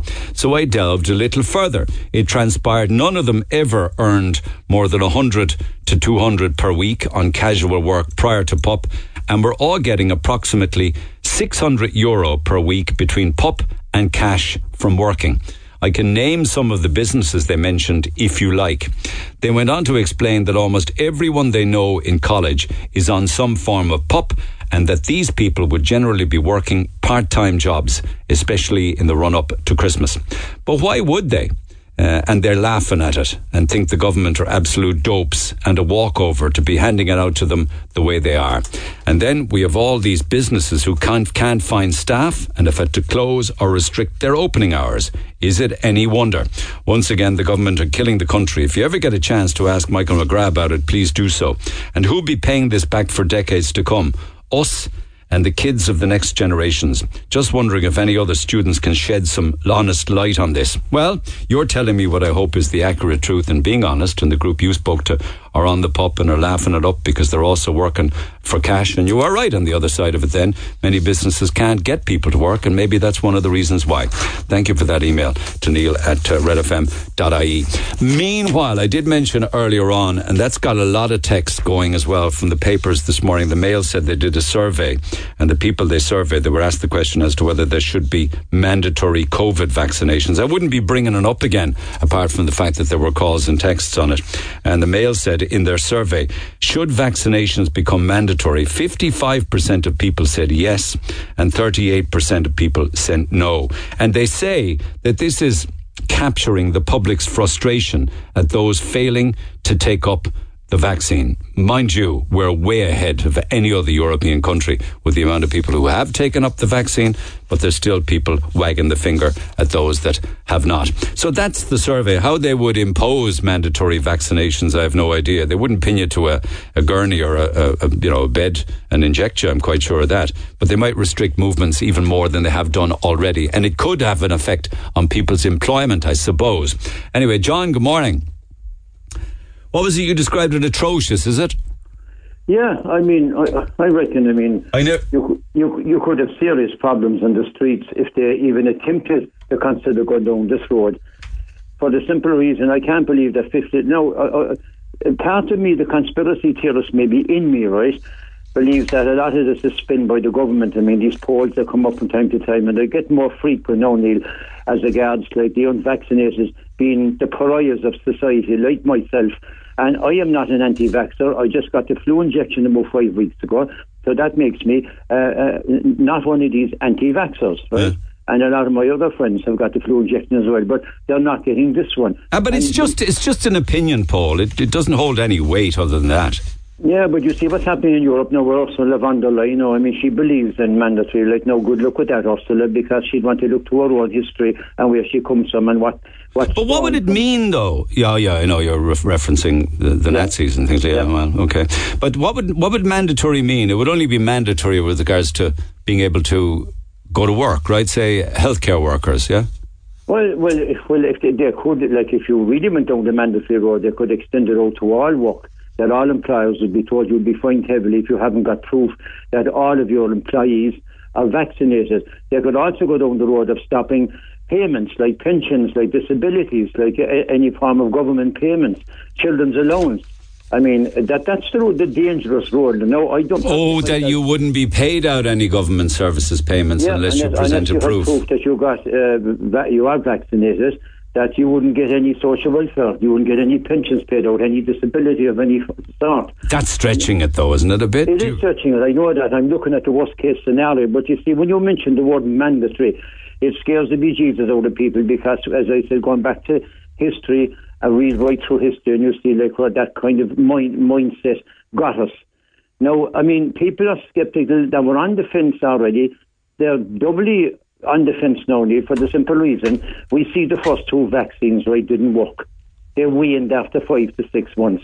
You know, if they get a booster... That doesn't mean they didn't work. Well, you know, I mean, the protection that they were supposed to give has waned, right?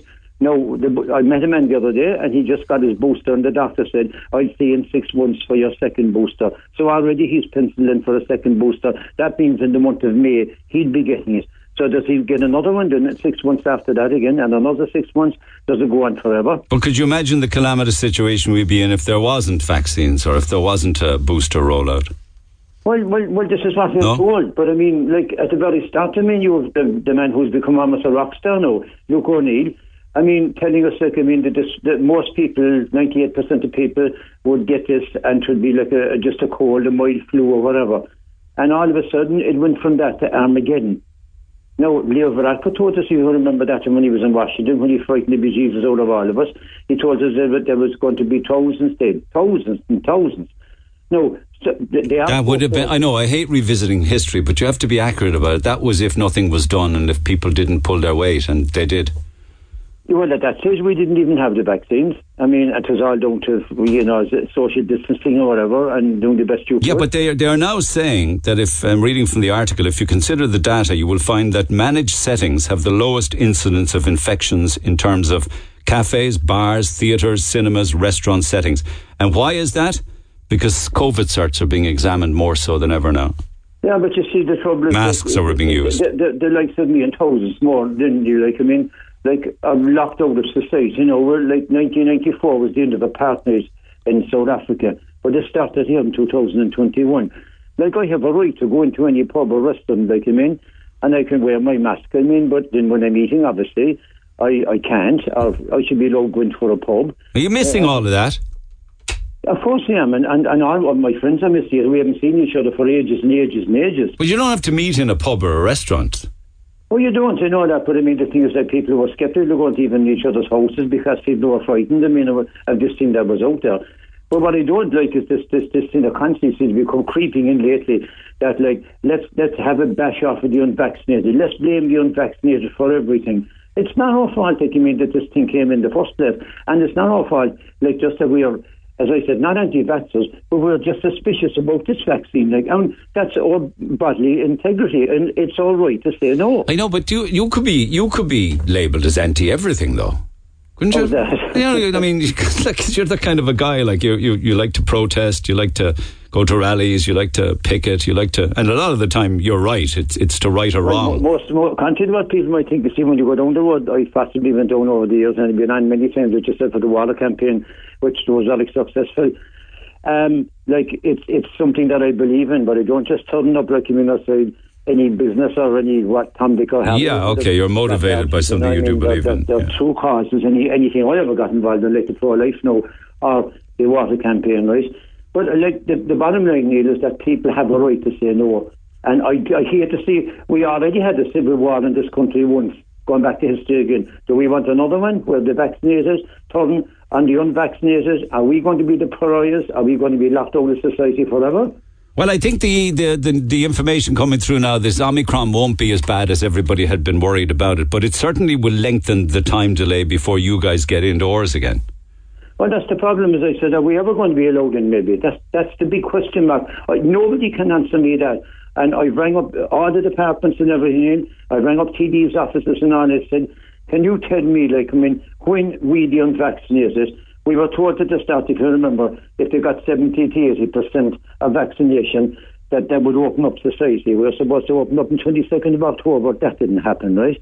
So I can't get any answer from any TD's office. Because of the fact that too many beds were being taken up in hospitals and in ICU by unvaccinated sick people. Well, you see, Neil, we were promised we were told... Well, wasn't that the case? That was the number. No, we were told we needed 500 ICU beds, and they were never delivered. Well, I know that. And it took a pandemic, before they actually revisited that again. Okay, all right. Let's get some more thoughts on it. Thanks as always, John. Appreciate it. Thanks. By text. Disappointed to hear you mention the mandatory vaccination poll this morning, Neil. A virus that has a 99% survival rate. It's incredibly disturbing that you would even be talking about mandatory vaccination. Well, the reason I mentioned it this morning is a poll that was done by the Daily Mail. The so-called Omicron virus causes a mild headache. Can you not please report that? The people in hospital with Omicron are in hospital for other reasons and not because of it, Omicron alone. It's all getting a bit boring now. but keep talking about your boosters and bring on the clots, says Sean in Douglas. P.S. I had the so-called Delta variant, and it was a piece of PISS. Sniffles for 2 days, and right as rain afterwards. And I'm in my 50s. Back after the break. Text the Neil Prendeville Show now. 086 8104 106. Red FM. Whether it's mandatory vaccinations or not, some people wouldn't even feel safe when they go into certain places that aren't even following the rules they're supposed to be following. She says, I was out last night, this would have been maybe during the middle of last week, I was out with my partner in a Cork pub, no COVID guidelines being followed by the bar staff, including the owner. And some, but not all, the security personnel had masks, but some did not. Walking around with no masks on, letting other customers walk freely around the bar, even to the counter, ordering drinks at the counter, no masks on. When we asked the owner why this was happening, his reply on 2 occasions was, I can't hear you.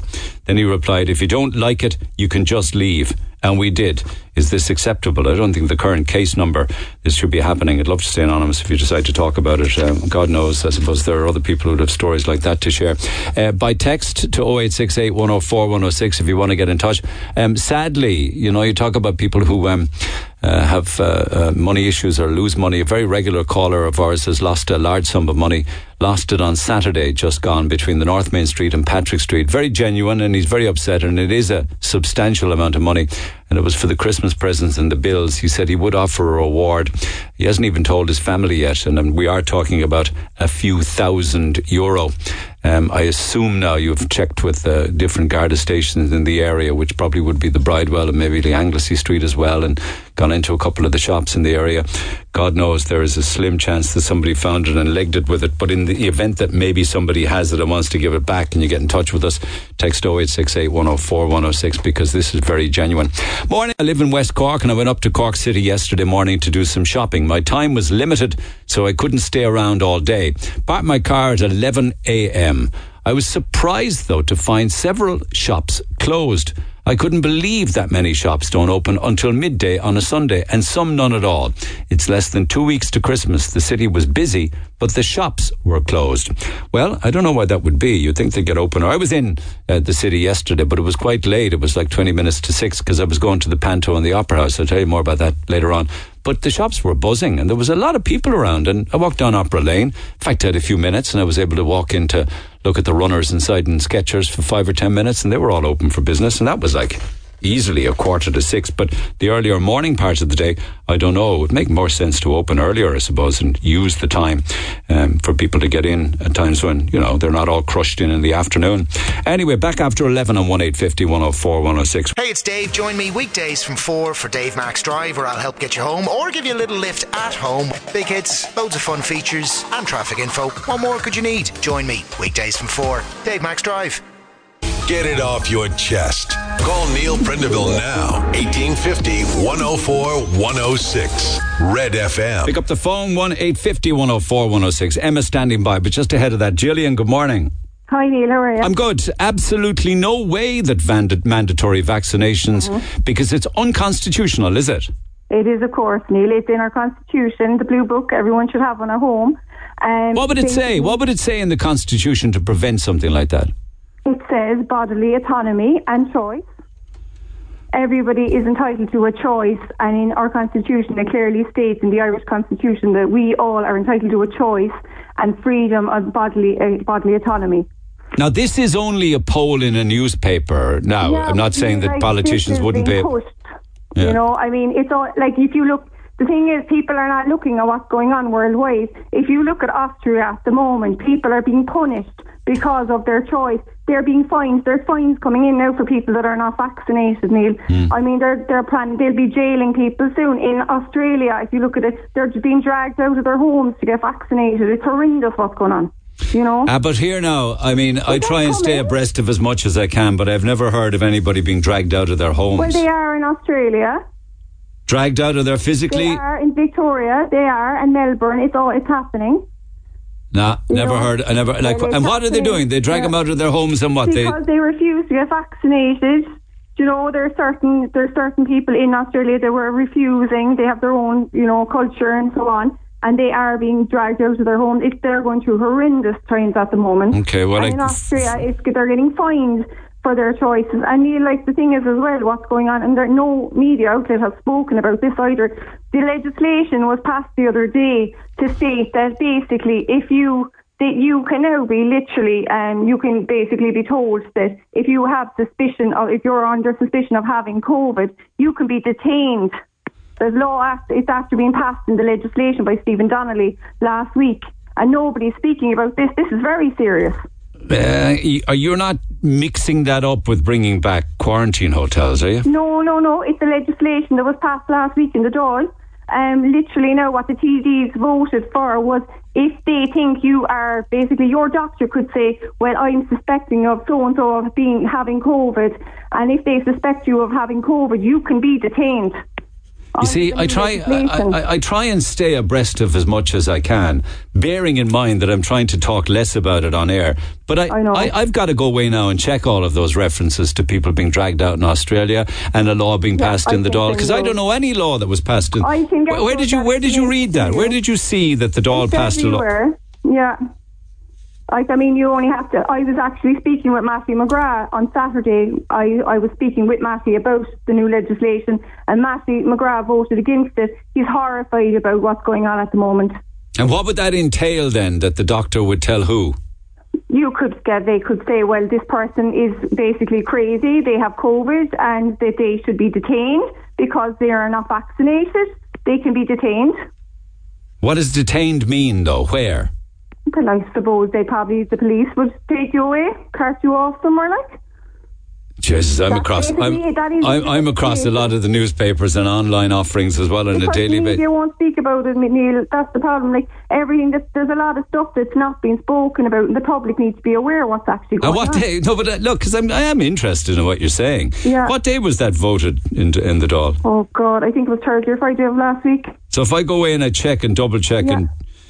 Yeah, I can actually get the information and I can send it to you if you can't find it. Have you got it there in front of you? Not in front of me, but I could get a hold of it. All right, get hold of it there and we'll come back to you again maybe this time beside a midday. Okay, cheers for that for now. Anyway, undoubtedly somebody else is listening that might be able to shed some light on that. Please pick up the phone on 1-850 104 106, text 0868 104 106. Talking about challenging things. I didn't get to this, but it's probably relevant just to read out this quick email. Just checking. Talking about challenging things, as Gillian was saying there with regards to the Constitution.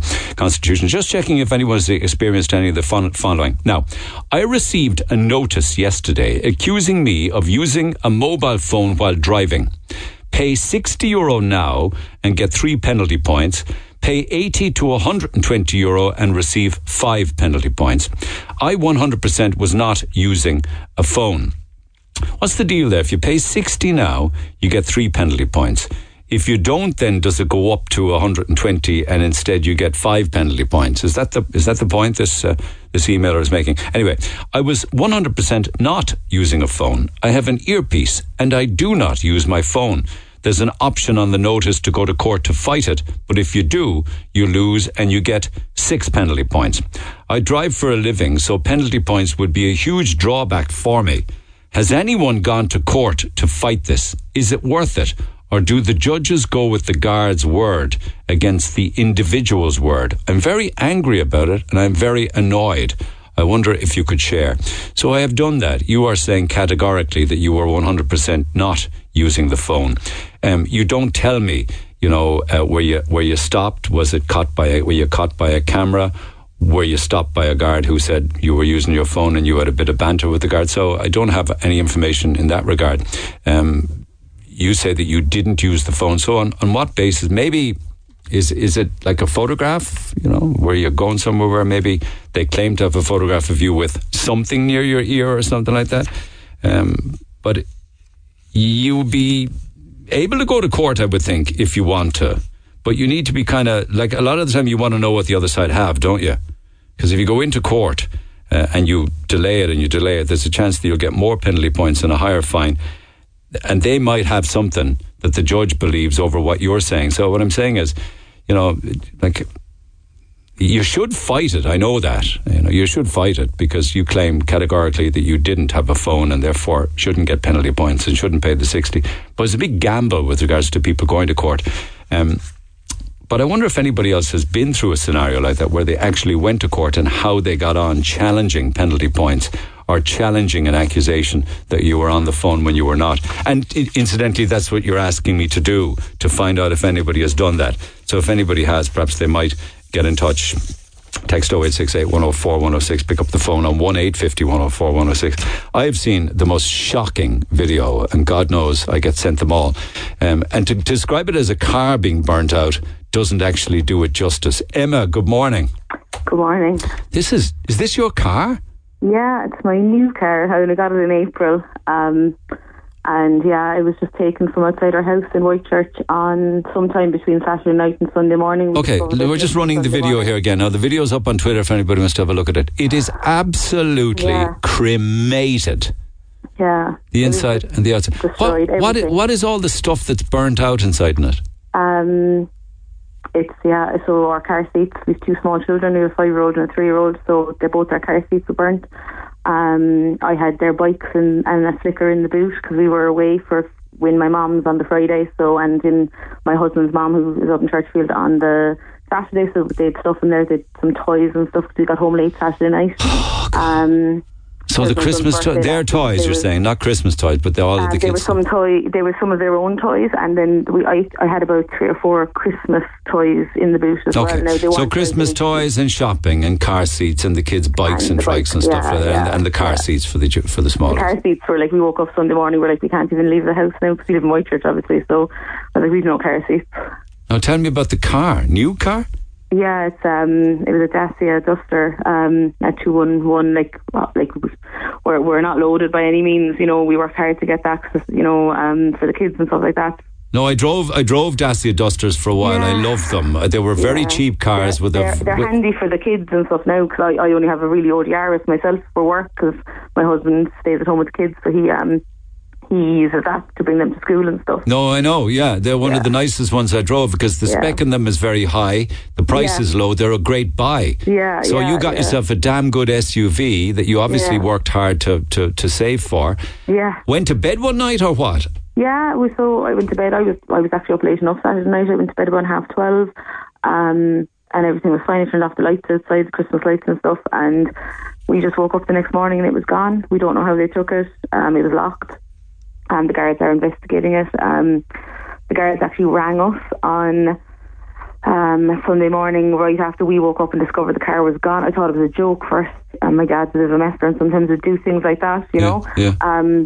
But the guards actually rang us because it's about 2 months ago we had a wallet stolen from the car. Now the car was open that night. It was, it was our own fault, but there was a wallet. My husband's wallet was stolen, and there was €100 taken out of it, which we're lucky it was small. His cards were left alone, but we're very vigilant now about locking it because of what happened. So the guards had the license plate on file, so they rang us within a few minutes of us discovering it, and they said, look, it's up in it was up in Cushion Road in off Poppins Hill. I don't know the north side very well. Okay, so they drove it all the way from Whitechurch to Cushing Road. Yeah, no, it's not actually that far. It's only about maybe 8 or 9 kilometres. And then you can go to Blarney or up the Blackstone Bridgeway. And but they discovered it about 9:10 in the morning on fire there. Now they did have some CCTV from a house there, but they said that their faces are covered and stuff. And so bear in mind that their faces were covered, but what did they share? Did many people get out of it, run away, douse it with petrol?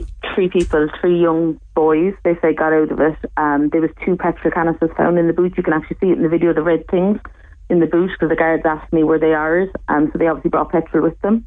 I don't know how they got to Whitechurch. I presume someone drove them there. I don't know. I think they walked. And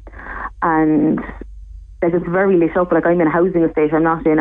It's on a rural house, and we've a lot of building work going on in our estate. So there's huge floodlights on all night because and the CCTV in the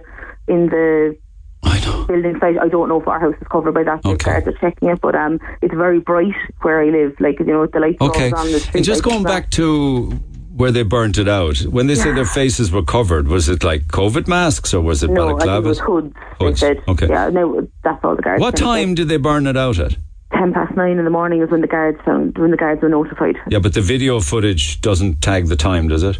No, I actually don't know. I didn't. I'm just curious as to whether they drove it all night as they do and drive it around the place and drive, and then when they're finished having their fun, they burn it out and go home to bed. Yeah, and like that's what I'm kind of more annoyed about. Like they didn't take anything out of the car.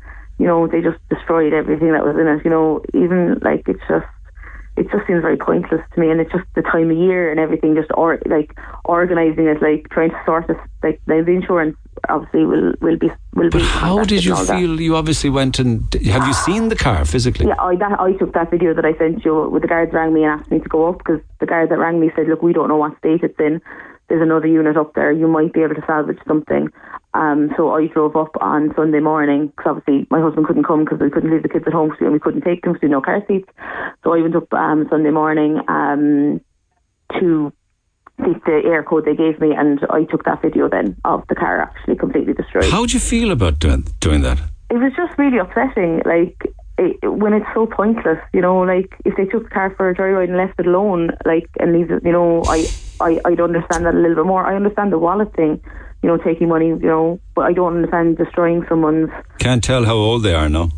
No, the guards just said young fellas. I didn't see the video footage, but I know there was a man there talking to the guards when I got there. It just feels like even last night, like a friend of mine gave me a car to borrow so I could come to work today and my kids could go to school with it. And even all night, like I was like checking like that the car was still there because like obviously it's not mine, and you know it's just really upsetting when we work so hard to get this and for everything just to be destroyed. Generation of kids after generation of kids are doing this. I don't know, and they bring petrol with them. Upset about it, you know, because they know obviously. Like my 5-year-old knows what happened. Like we told him that the car was gone, and he just like he's like, why did they take it? Why did they take this? And you know, it just seems so I have no idea. I don't know. They see others doing it, or they think it's a great thing to do, and it's a laugh. They're vile individuals. I know they're young and everything, and they're half stupid and immature. Cars was rifled through as well. Now they didn't take anything. They don't think, but it's just a horrible feeling, and like even trying to like the inconvenience of trying to sort like even another car. Now surely you're like, because if you need a car, we'll hopefully be able to help you, but I'm sure that your insurance will get your car. No, my insurance are they've contacted me this morning now, and they're arranging a car for me and stuff like that. And like I'm very lucky. I have really good family and friends. Like people dropped me car seats yesterday, and you know, so I could put them in the other car for now. And you know, like as I said, someone gave me a car last night so I could get to work today. I know, but all of the kids' stuff and everything, and indeed the Christmas presents you had bought. Like, it was my son's birthday only last Sunday, so some of his stuff that he got was there that he brought up to his nana's to play, because he was up in his nana's on the Saturday playing with his cousins, so he brought some of the toys up, like they're only small things like restless and stuff. But is there anything you need though? Because I know people will be keen to help out if they can. Look, I didn't kind of send. You know, we didn't send it in. I understand that. Of course you didn't. You sent it in because you said I would hate this to happen to anyone else, but. Okay, so you don't need anything. But in spite of you wanting it not to happen to anybody else, they can now buy these fobs online that'll pop the lock of any car. Yeah. Like, and we don't really know what happened because, like, our car is like a push button one, you know. So we don't really know what. Because we don't know what the guards are looking at it, obviously. Leave nothing in the boot of the car. I know, and isn't that the warning? I mean, it comes as no consolation to you, but leave nothing at all in the car. Yeah. I mean, it won't stop them robbing it, but then again, some people keep big presents. You know the way, some people can keep the really big present in the boot. No, and we did have stuff in there, but we moved most of it to hide. I'm so sorry to hear that. It was just like some dolls and, you know, my generation stuff. There was only a small little bit, there wasn't loads, so like they'll be replaced. It's just the inconvenience of it all. Sure, I was upset that someone was there, you know, like, and wanted to just destroy something. I know. I mean, why can't they spend their time doing good things, or you know, rather than being destructive little gougers? What? To destroy their own stuff. I don't know. I don't get it. Like, you know, and they're like. I don't know. I was in the Opera House last night. It was only 50% capacity, but yet every single person, young and old, every generation was in there having a great time and enjoying themselves, and like that's the kind of life that we want, you know. And it's just not the young people going out robbing cars with petrol cans. It's just and it's just getting your mind around it all and like trying to sort it all now. It's like it's a bit of a headache. I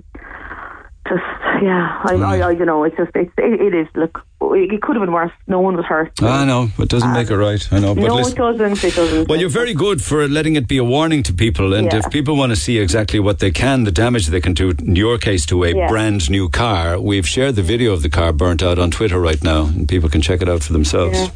Listen, look after yourself in spite of all of that, Emma. All right? Thank you very much. Thank you. Take care. It'd be great if the guards have an update on that. You might come back to me. If they do, I guess, they're supposed to contact me later today, so I will let you know. All right, girl. Take care for now. Thank you so Cheers. much. Take Bye-bye. care. And again, the offer is there. If you need anything, do come back to us. Actually, talking about the Opera House last night, it was 50%. But you know something? They did 3 shows yesterday. They had one in the morning, they had one in the maybe mid-afternoon or whatever, and they had another one then at 6 o'clock. So they must have been absolutely worn out, and that's what they're doing at the Opera House in an effort to get as many people who had booked in. They're putting on loads of extra shows.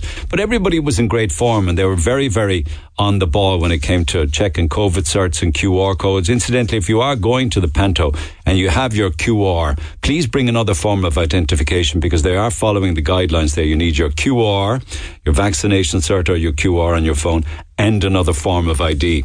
Now, everybody was in great form. It's a fabulous Panto, because at one stage nobody knew as to whether there would be a pantomime or not at the Opera House, and indeed at the Everyman. I haven't been to the Everyman just yet anyway, but the Opera House one, considering what they went through trying to get it together and drive on with it, they did a fantastic production. I thought it was a really great idea.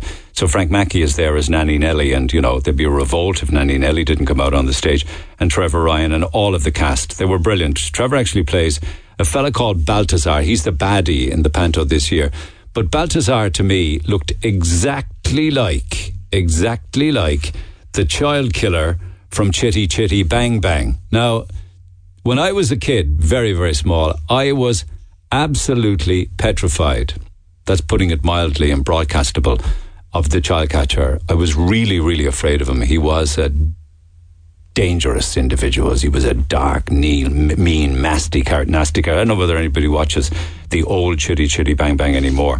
But there he was on stage yesterday. It brought me back to my youth and how afraid and petrified I was of the child catcher in Chitty Chitty Bang Bang. But what they did for the Panto this year is they took all of the Panto characters and all of the fairy tale characters, Ariel, Cinderella, Aladdin, Jack and Jill, Tinkerbell, Fairy Godmother. They all feature in the Panto at the Opera House, and they all are part of the storyline, and it's about saving Pantoland. But it's a fabulous production, bearing in mind how difficult it must have been for them to get it on stage. So well done to all concerned. Back after the break. This is the Neil Prendeville Show. Tweet the show at Neil RedFM. 104 to 106 Red FM. Michael O'Doherty, good morning. Good morning, Neil. How are you? We've been talking over the last couple of days on the media and their importance, or the responsibility of the media when it comes to the last 2 years and COVID and what we've been living with. And I was very interested to see a recent post that you put up on Instagram, and I quote you. You say, "The continuous bombardment of negativity from the media is worse than the virus." You say it's a daily ritual of psychological punishment and trauma. That's fairly heavy hitting. What do you mean? Well, what I'm doing is I'm reflecting what I'm hearing in my clinic and from a lot of people that I meet, that nobody is denying the fact, Neil, that COVID exists and that measures need to be taken. But this hourly, not just daily, this hourly briefing and bombardment of the same language and terminology that's based on fear, insecurity and uncertainty is actually having a direct effect, not just on the psychological, but on the brains of people. And the psychological, what I'm hearing from parents and of children and need from people coming to the clinic, that they're basically saying they've had enough of it. That how much more can they take? They acknowledge the responsibility of media to deliver, the problems to society. But ultimately, I think enough is enough. I think what a lot of people are saying out there, enough is enough, and that it is having a huge psychological effect. And we only have to look at the increase in the amount of stress and anxiety and depression that's in our society, right across the board, from children right up. I mean, far be it for me to defend the huge amount of COVID information that goes out on a daily basis. I'm critical of it myself, but media would say that surely people have a right to know. Surely people should have to be told all of the truths and all of the facts. I get all that, but unfortunately what people are being fed information today, that's one thing. A week later it's something else, and it's that uncertainty about the whole thing, so unfortunately, people really need to get, what people are saying to me is they really need to get back living their lives. At the moment, the whole world and society revolves around COVID-19, and it is an issue. And I get it, it's an issue, and that COVID-19 is an issue. And yes, there are responsibilities, but there's also a responsibility on governments and health leaders to look at the other problems that exist. The world just can't revolve around one condition. But and I don't think the rest of the world actually does talk as much about COVID as this country does, to be honest. That's my observation on it. But okay, so if you talk about it in that regard, you're talking about politicians, you're talking about members of NEFIT that get rolled out. Are you talking about the virologists and the epidemiologists as well that are constantly on radio, television, column pieces and newspapers? Yes, and the rhetoric is negative. It's all negative. They're not coming on with a solution. We're using words like restrictions, pandemic, epidemics, lockdowns. Yeah. All of this is a negative terminology. And suddenly you nearly have a soap where everybody's coming on, and everybody in every organization, whether it's the teachers' organization, everybody seems to have an opinion, and everybody is a virologist and a biologist of some sort. Yeah. So the whole idea is, realistically, when we look at the problems in our health service and we see the huge lacking capacity to provide a proper healthcare service for our society, do the public honestly think that paying somebody $500,000, like the head of the HSE, to come on with the actual chief medical officer and others to say we have one or whatever you call it, Omicron. New variant, yeah. Omicron new variant. Just we have one new variant. Yeah. What kind of fear does that put into people? And does the fear then differ depending on their maturity or their age? It does, but what people are getting is frustrated, Neil.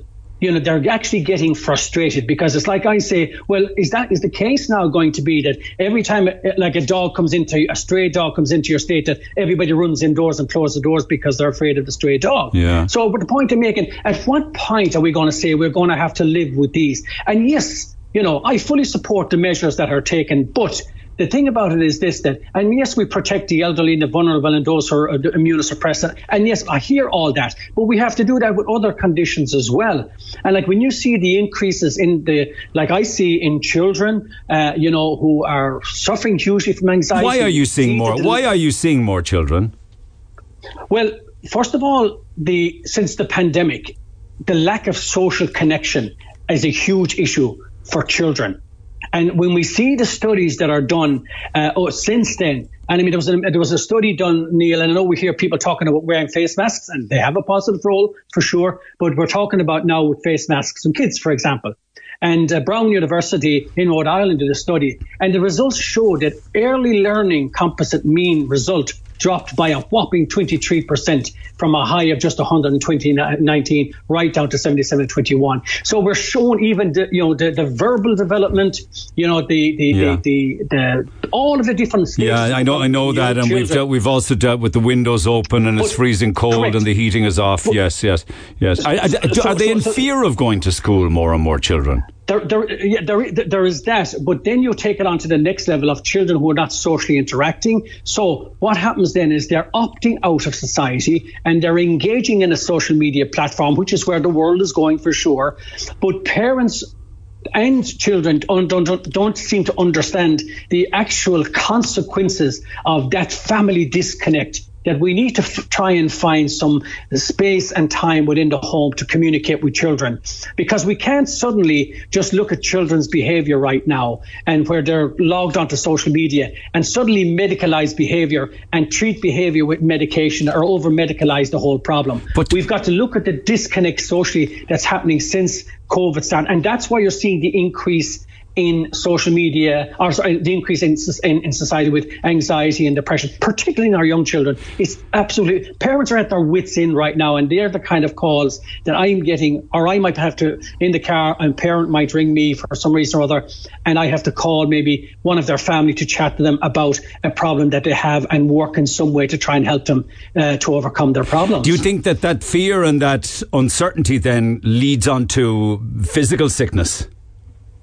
Absolutely, because the science of this doesn't need to be understood very simply. But can I give you one simple piece of pathology in that respect? If we're stressed and anxious and full of fear, Like, so you take maybe now today 80,000 probably children possibly haven't gone to school or refusing to go to school or not attending school for some reason or other. It is fair to accept that figure because post COVID-19 it was 60+ thousand. So given, I know that when listening to what people are saying, it's more than that. But if you take a simple basic principle of it, like if we're stressed and anxious, okay, that affects our gut function. When it affects our gut function, well, what happens then is that the serotonin pathway becomes affected.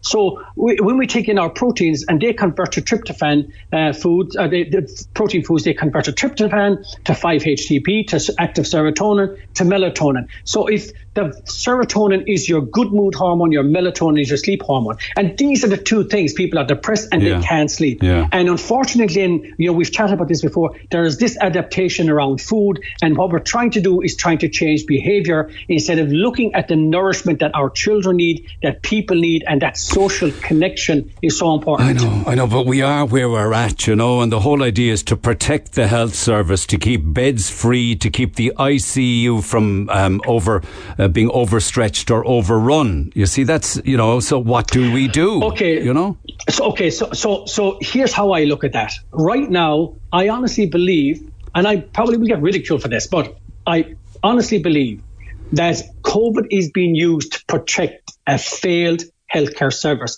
That's a strong statement, but I think when we look at it in hard facts, if you're running a business, you have to look at where the faults and the flaws are. So we're being told that it's all about capacity. We're being told that it's all about pressure on the health service. Ever before COVID happened, the health service was under pressure.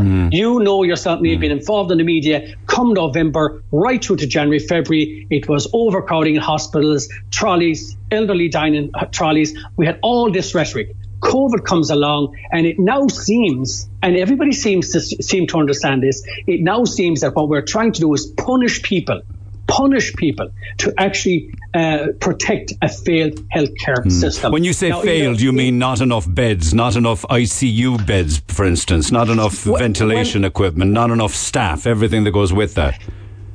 Well, in 2009, the HSE said that there was a need for 517 ICU beds. Okay? Now, nothing about that was done. In actual fact, it's been reduced since.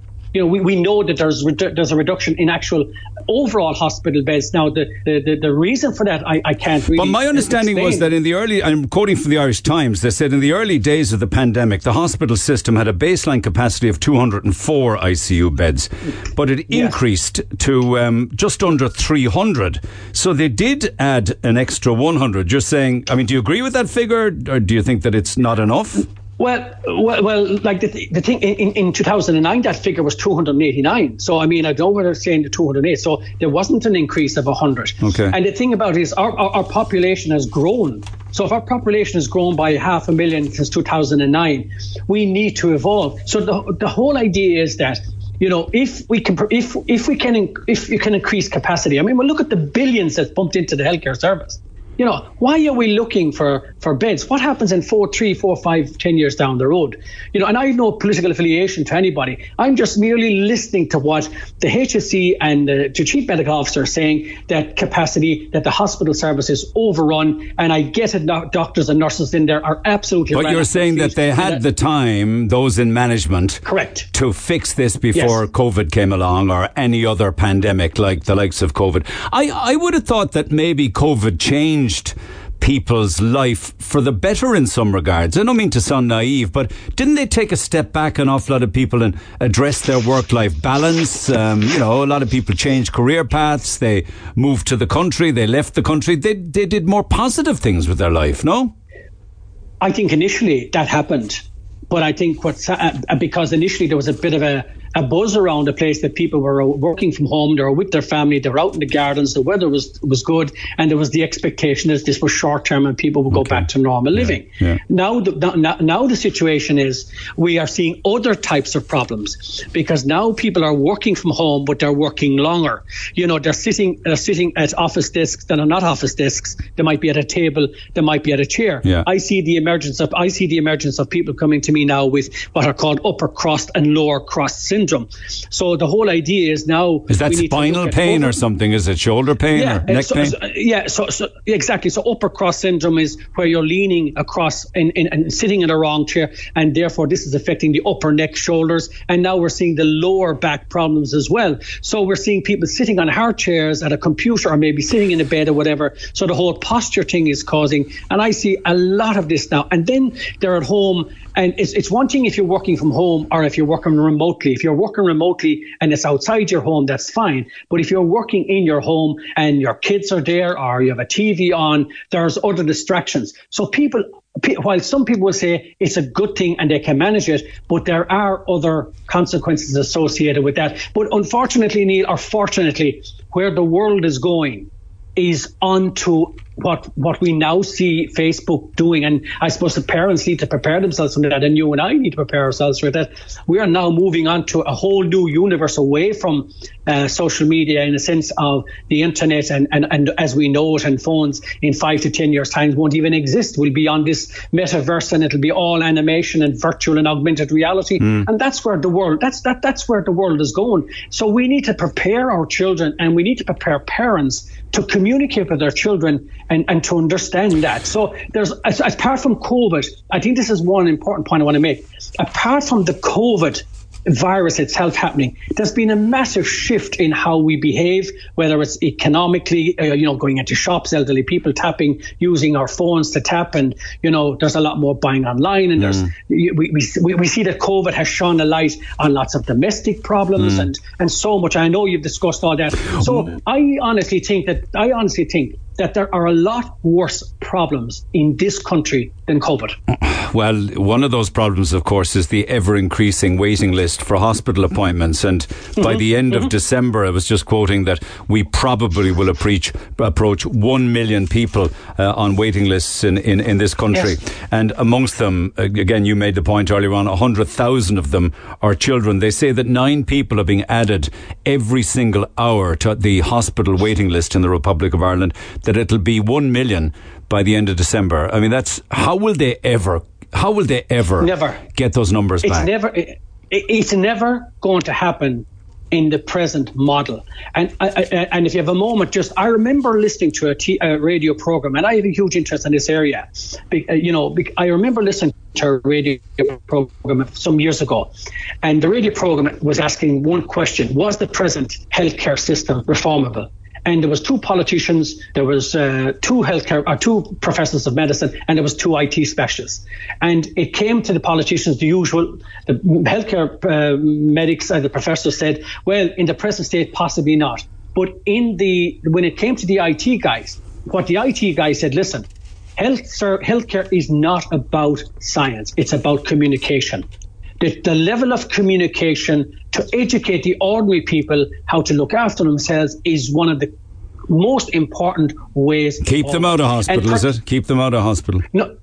No, prevention. Yeah. We need to look at prevention. Yeah. What we're doing is it's an after effect. It's a knee-jerk reaction, and trying to deal with it. Yeah, but the problem will be... Yeah, go on. Just one thing, Neil, just to finish that. The reason why I'm saying this, and this is the problem, we are going to see a huge increase in medication possibly on young children because of the anxiety and the depression. Now, if we are to take any, barometer from any country, we have to look at America. Between April 2019 April 2020 and April 21, over 100,000 people died from drug overdose. Yeah, but how does that compare? In what way does that relate to where we're living now? I mean, does that figure stack up with other years or what? No, there's a massive increase. Okay. For the first time, there's a massive increase. But the point I'm making was... Is it prescribed medication overdose death? Some of them would be fentanyl, some of them would be narcotics, some of them, but it's from drug overdose. The point I'm trying to make here is there is some need within our society where the human being needs to be nourished. We seem to have abandoned who we are as spiritual beings. I mean, for me, in my everyday life, I honestly, genuinely believe that if I had nature, God, something to revert back to in my life, Neil, I honestly don't think I would have been able to cope with with the stresses that have come off the last couple of years either. And I think that's a fundamental thing, that we can have all the technological advancements, but we need to understand the human being and the nourishment that it needs. You know, I was looking at an article in the Financial Times of the weekend where they were talking with different oncologists. One of them said, this has been the biggest failure in my 50 years in practice. He was talking about the cancer catastrophe that's amongst us. Colon, breast, lung, brain, prostate, liver, cervix, bowel, bones, spleen. The list went on and on. He said, he made a point that with cancer, a 4-week delay in treatment means a 10% fall in survival. I thought that was a very powerful statement to make. You imagine the amount of people that are living with cancer or waiting for a cancer treatment or a diagnosis while all this is going on. Does that ever dwell in your mind? Oh, look, I mean, I see it every day. I talk to people every day, and I'm saying to people, the ordinary people, you know, listen, you need to look after yourself. If you want to be to come to the back of that queue, if you want to be at the back of that queue, then you have to look at your lifestyle. So we know those statistics are frightening, and it's a negative thing. But I want to say to people listening to me, 90% of modern day illnesses, cancers, cardiovascular diseases, autoimmune conditions like type 2 diabetes, rheumatology type issues, 90% of these can be prevented by our lifestyle. Yeah. But if we have people who are in a cocoon at the moment, you know, who don't know whether they're living or dying or what's happening, who seem to see society breaking down all around them, you know, then that's bringing huge stress. And when you're hugely stressed, that's the foundation for any illness, Neil. Okay, but that brings me a new language. That brings me back to the point that we came in on. And we'll finish on the point we started on. You think there's too much messaging, there's too much bombardment in the media. What are you suggesting should happen? That there should be one person once a week, or what? I think the first thing that people need to do is this. And Professor Fergus Shanahan wrote a very good book, and you might have often heard of him in Cork. And he wrote a book, and it came out last year, and it was called, if you don't mind me saying, The Language of Illness. And in that book, he makes the point that the doctor consultant at the other side of the desk is using a language, and he needs to be aware that the person who's hearing it may not be hearing it the way he'd like it to be heard. So the point they're making to the media is absolutely, I understand your responsibility, but you need to understand the people at the other side of that screen who are watching and listening to this, that it's having an impact. They may not be as resilient. They may not be as well capable. So it's not just news to them. It might be news to the people who are reading it out and so on. But to the people who are listening to it, the vocabulary is traumatic. Yeah. And it's not, you know, and in that sense, Neil, the first thing is they need to be mindful of that. And if they change the rhetoric slightly, if they at least bring some bit of good news to the TV screens and to radio programs and things like that. There's some good news. And if these guys coming on said, look, you know, change the language. Yes, we are in a situation and this is where we're going and this is how we're going to resolve it. But nobody is saying, well, this is how we're going to resolve it. Nobody knows when we're going to get back up on that horse and ride on again. Do you get what I'm saying to you? Yeah. There is not one person who will come on TV tonight or radio and say, listen, guys, this is our situation. This is where we're being. They keep saying it's an unfolding situation, you know, like we're almost 2 years down the road, you know, and if we have to be running away from every variant that's coming to protect the health service, well, then I have to say we're in for a very long haul, Neil, and society is going to get sicker and sicker and sicker. Cheers, Michael. Thanks so much for taking the call. Appreciate it as always. Thank you very much. Thank you very much, Neil. The Neil Prendeville Show on Cork's Red FM. Our phone lines remain open after midday. 1850 104 106. I think what Michael Doherty is saying, in a nutshell, is that the medical and the aspects regarding sickness and diagnoses and consultancy appointments and waiting lists, the medical and the psychological effects of COVID will be far, far worse than the pandemic ever could or would be. And that's where we're at these crazy times that we live in.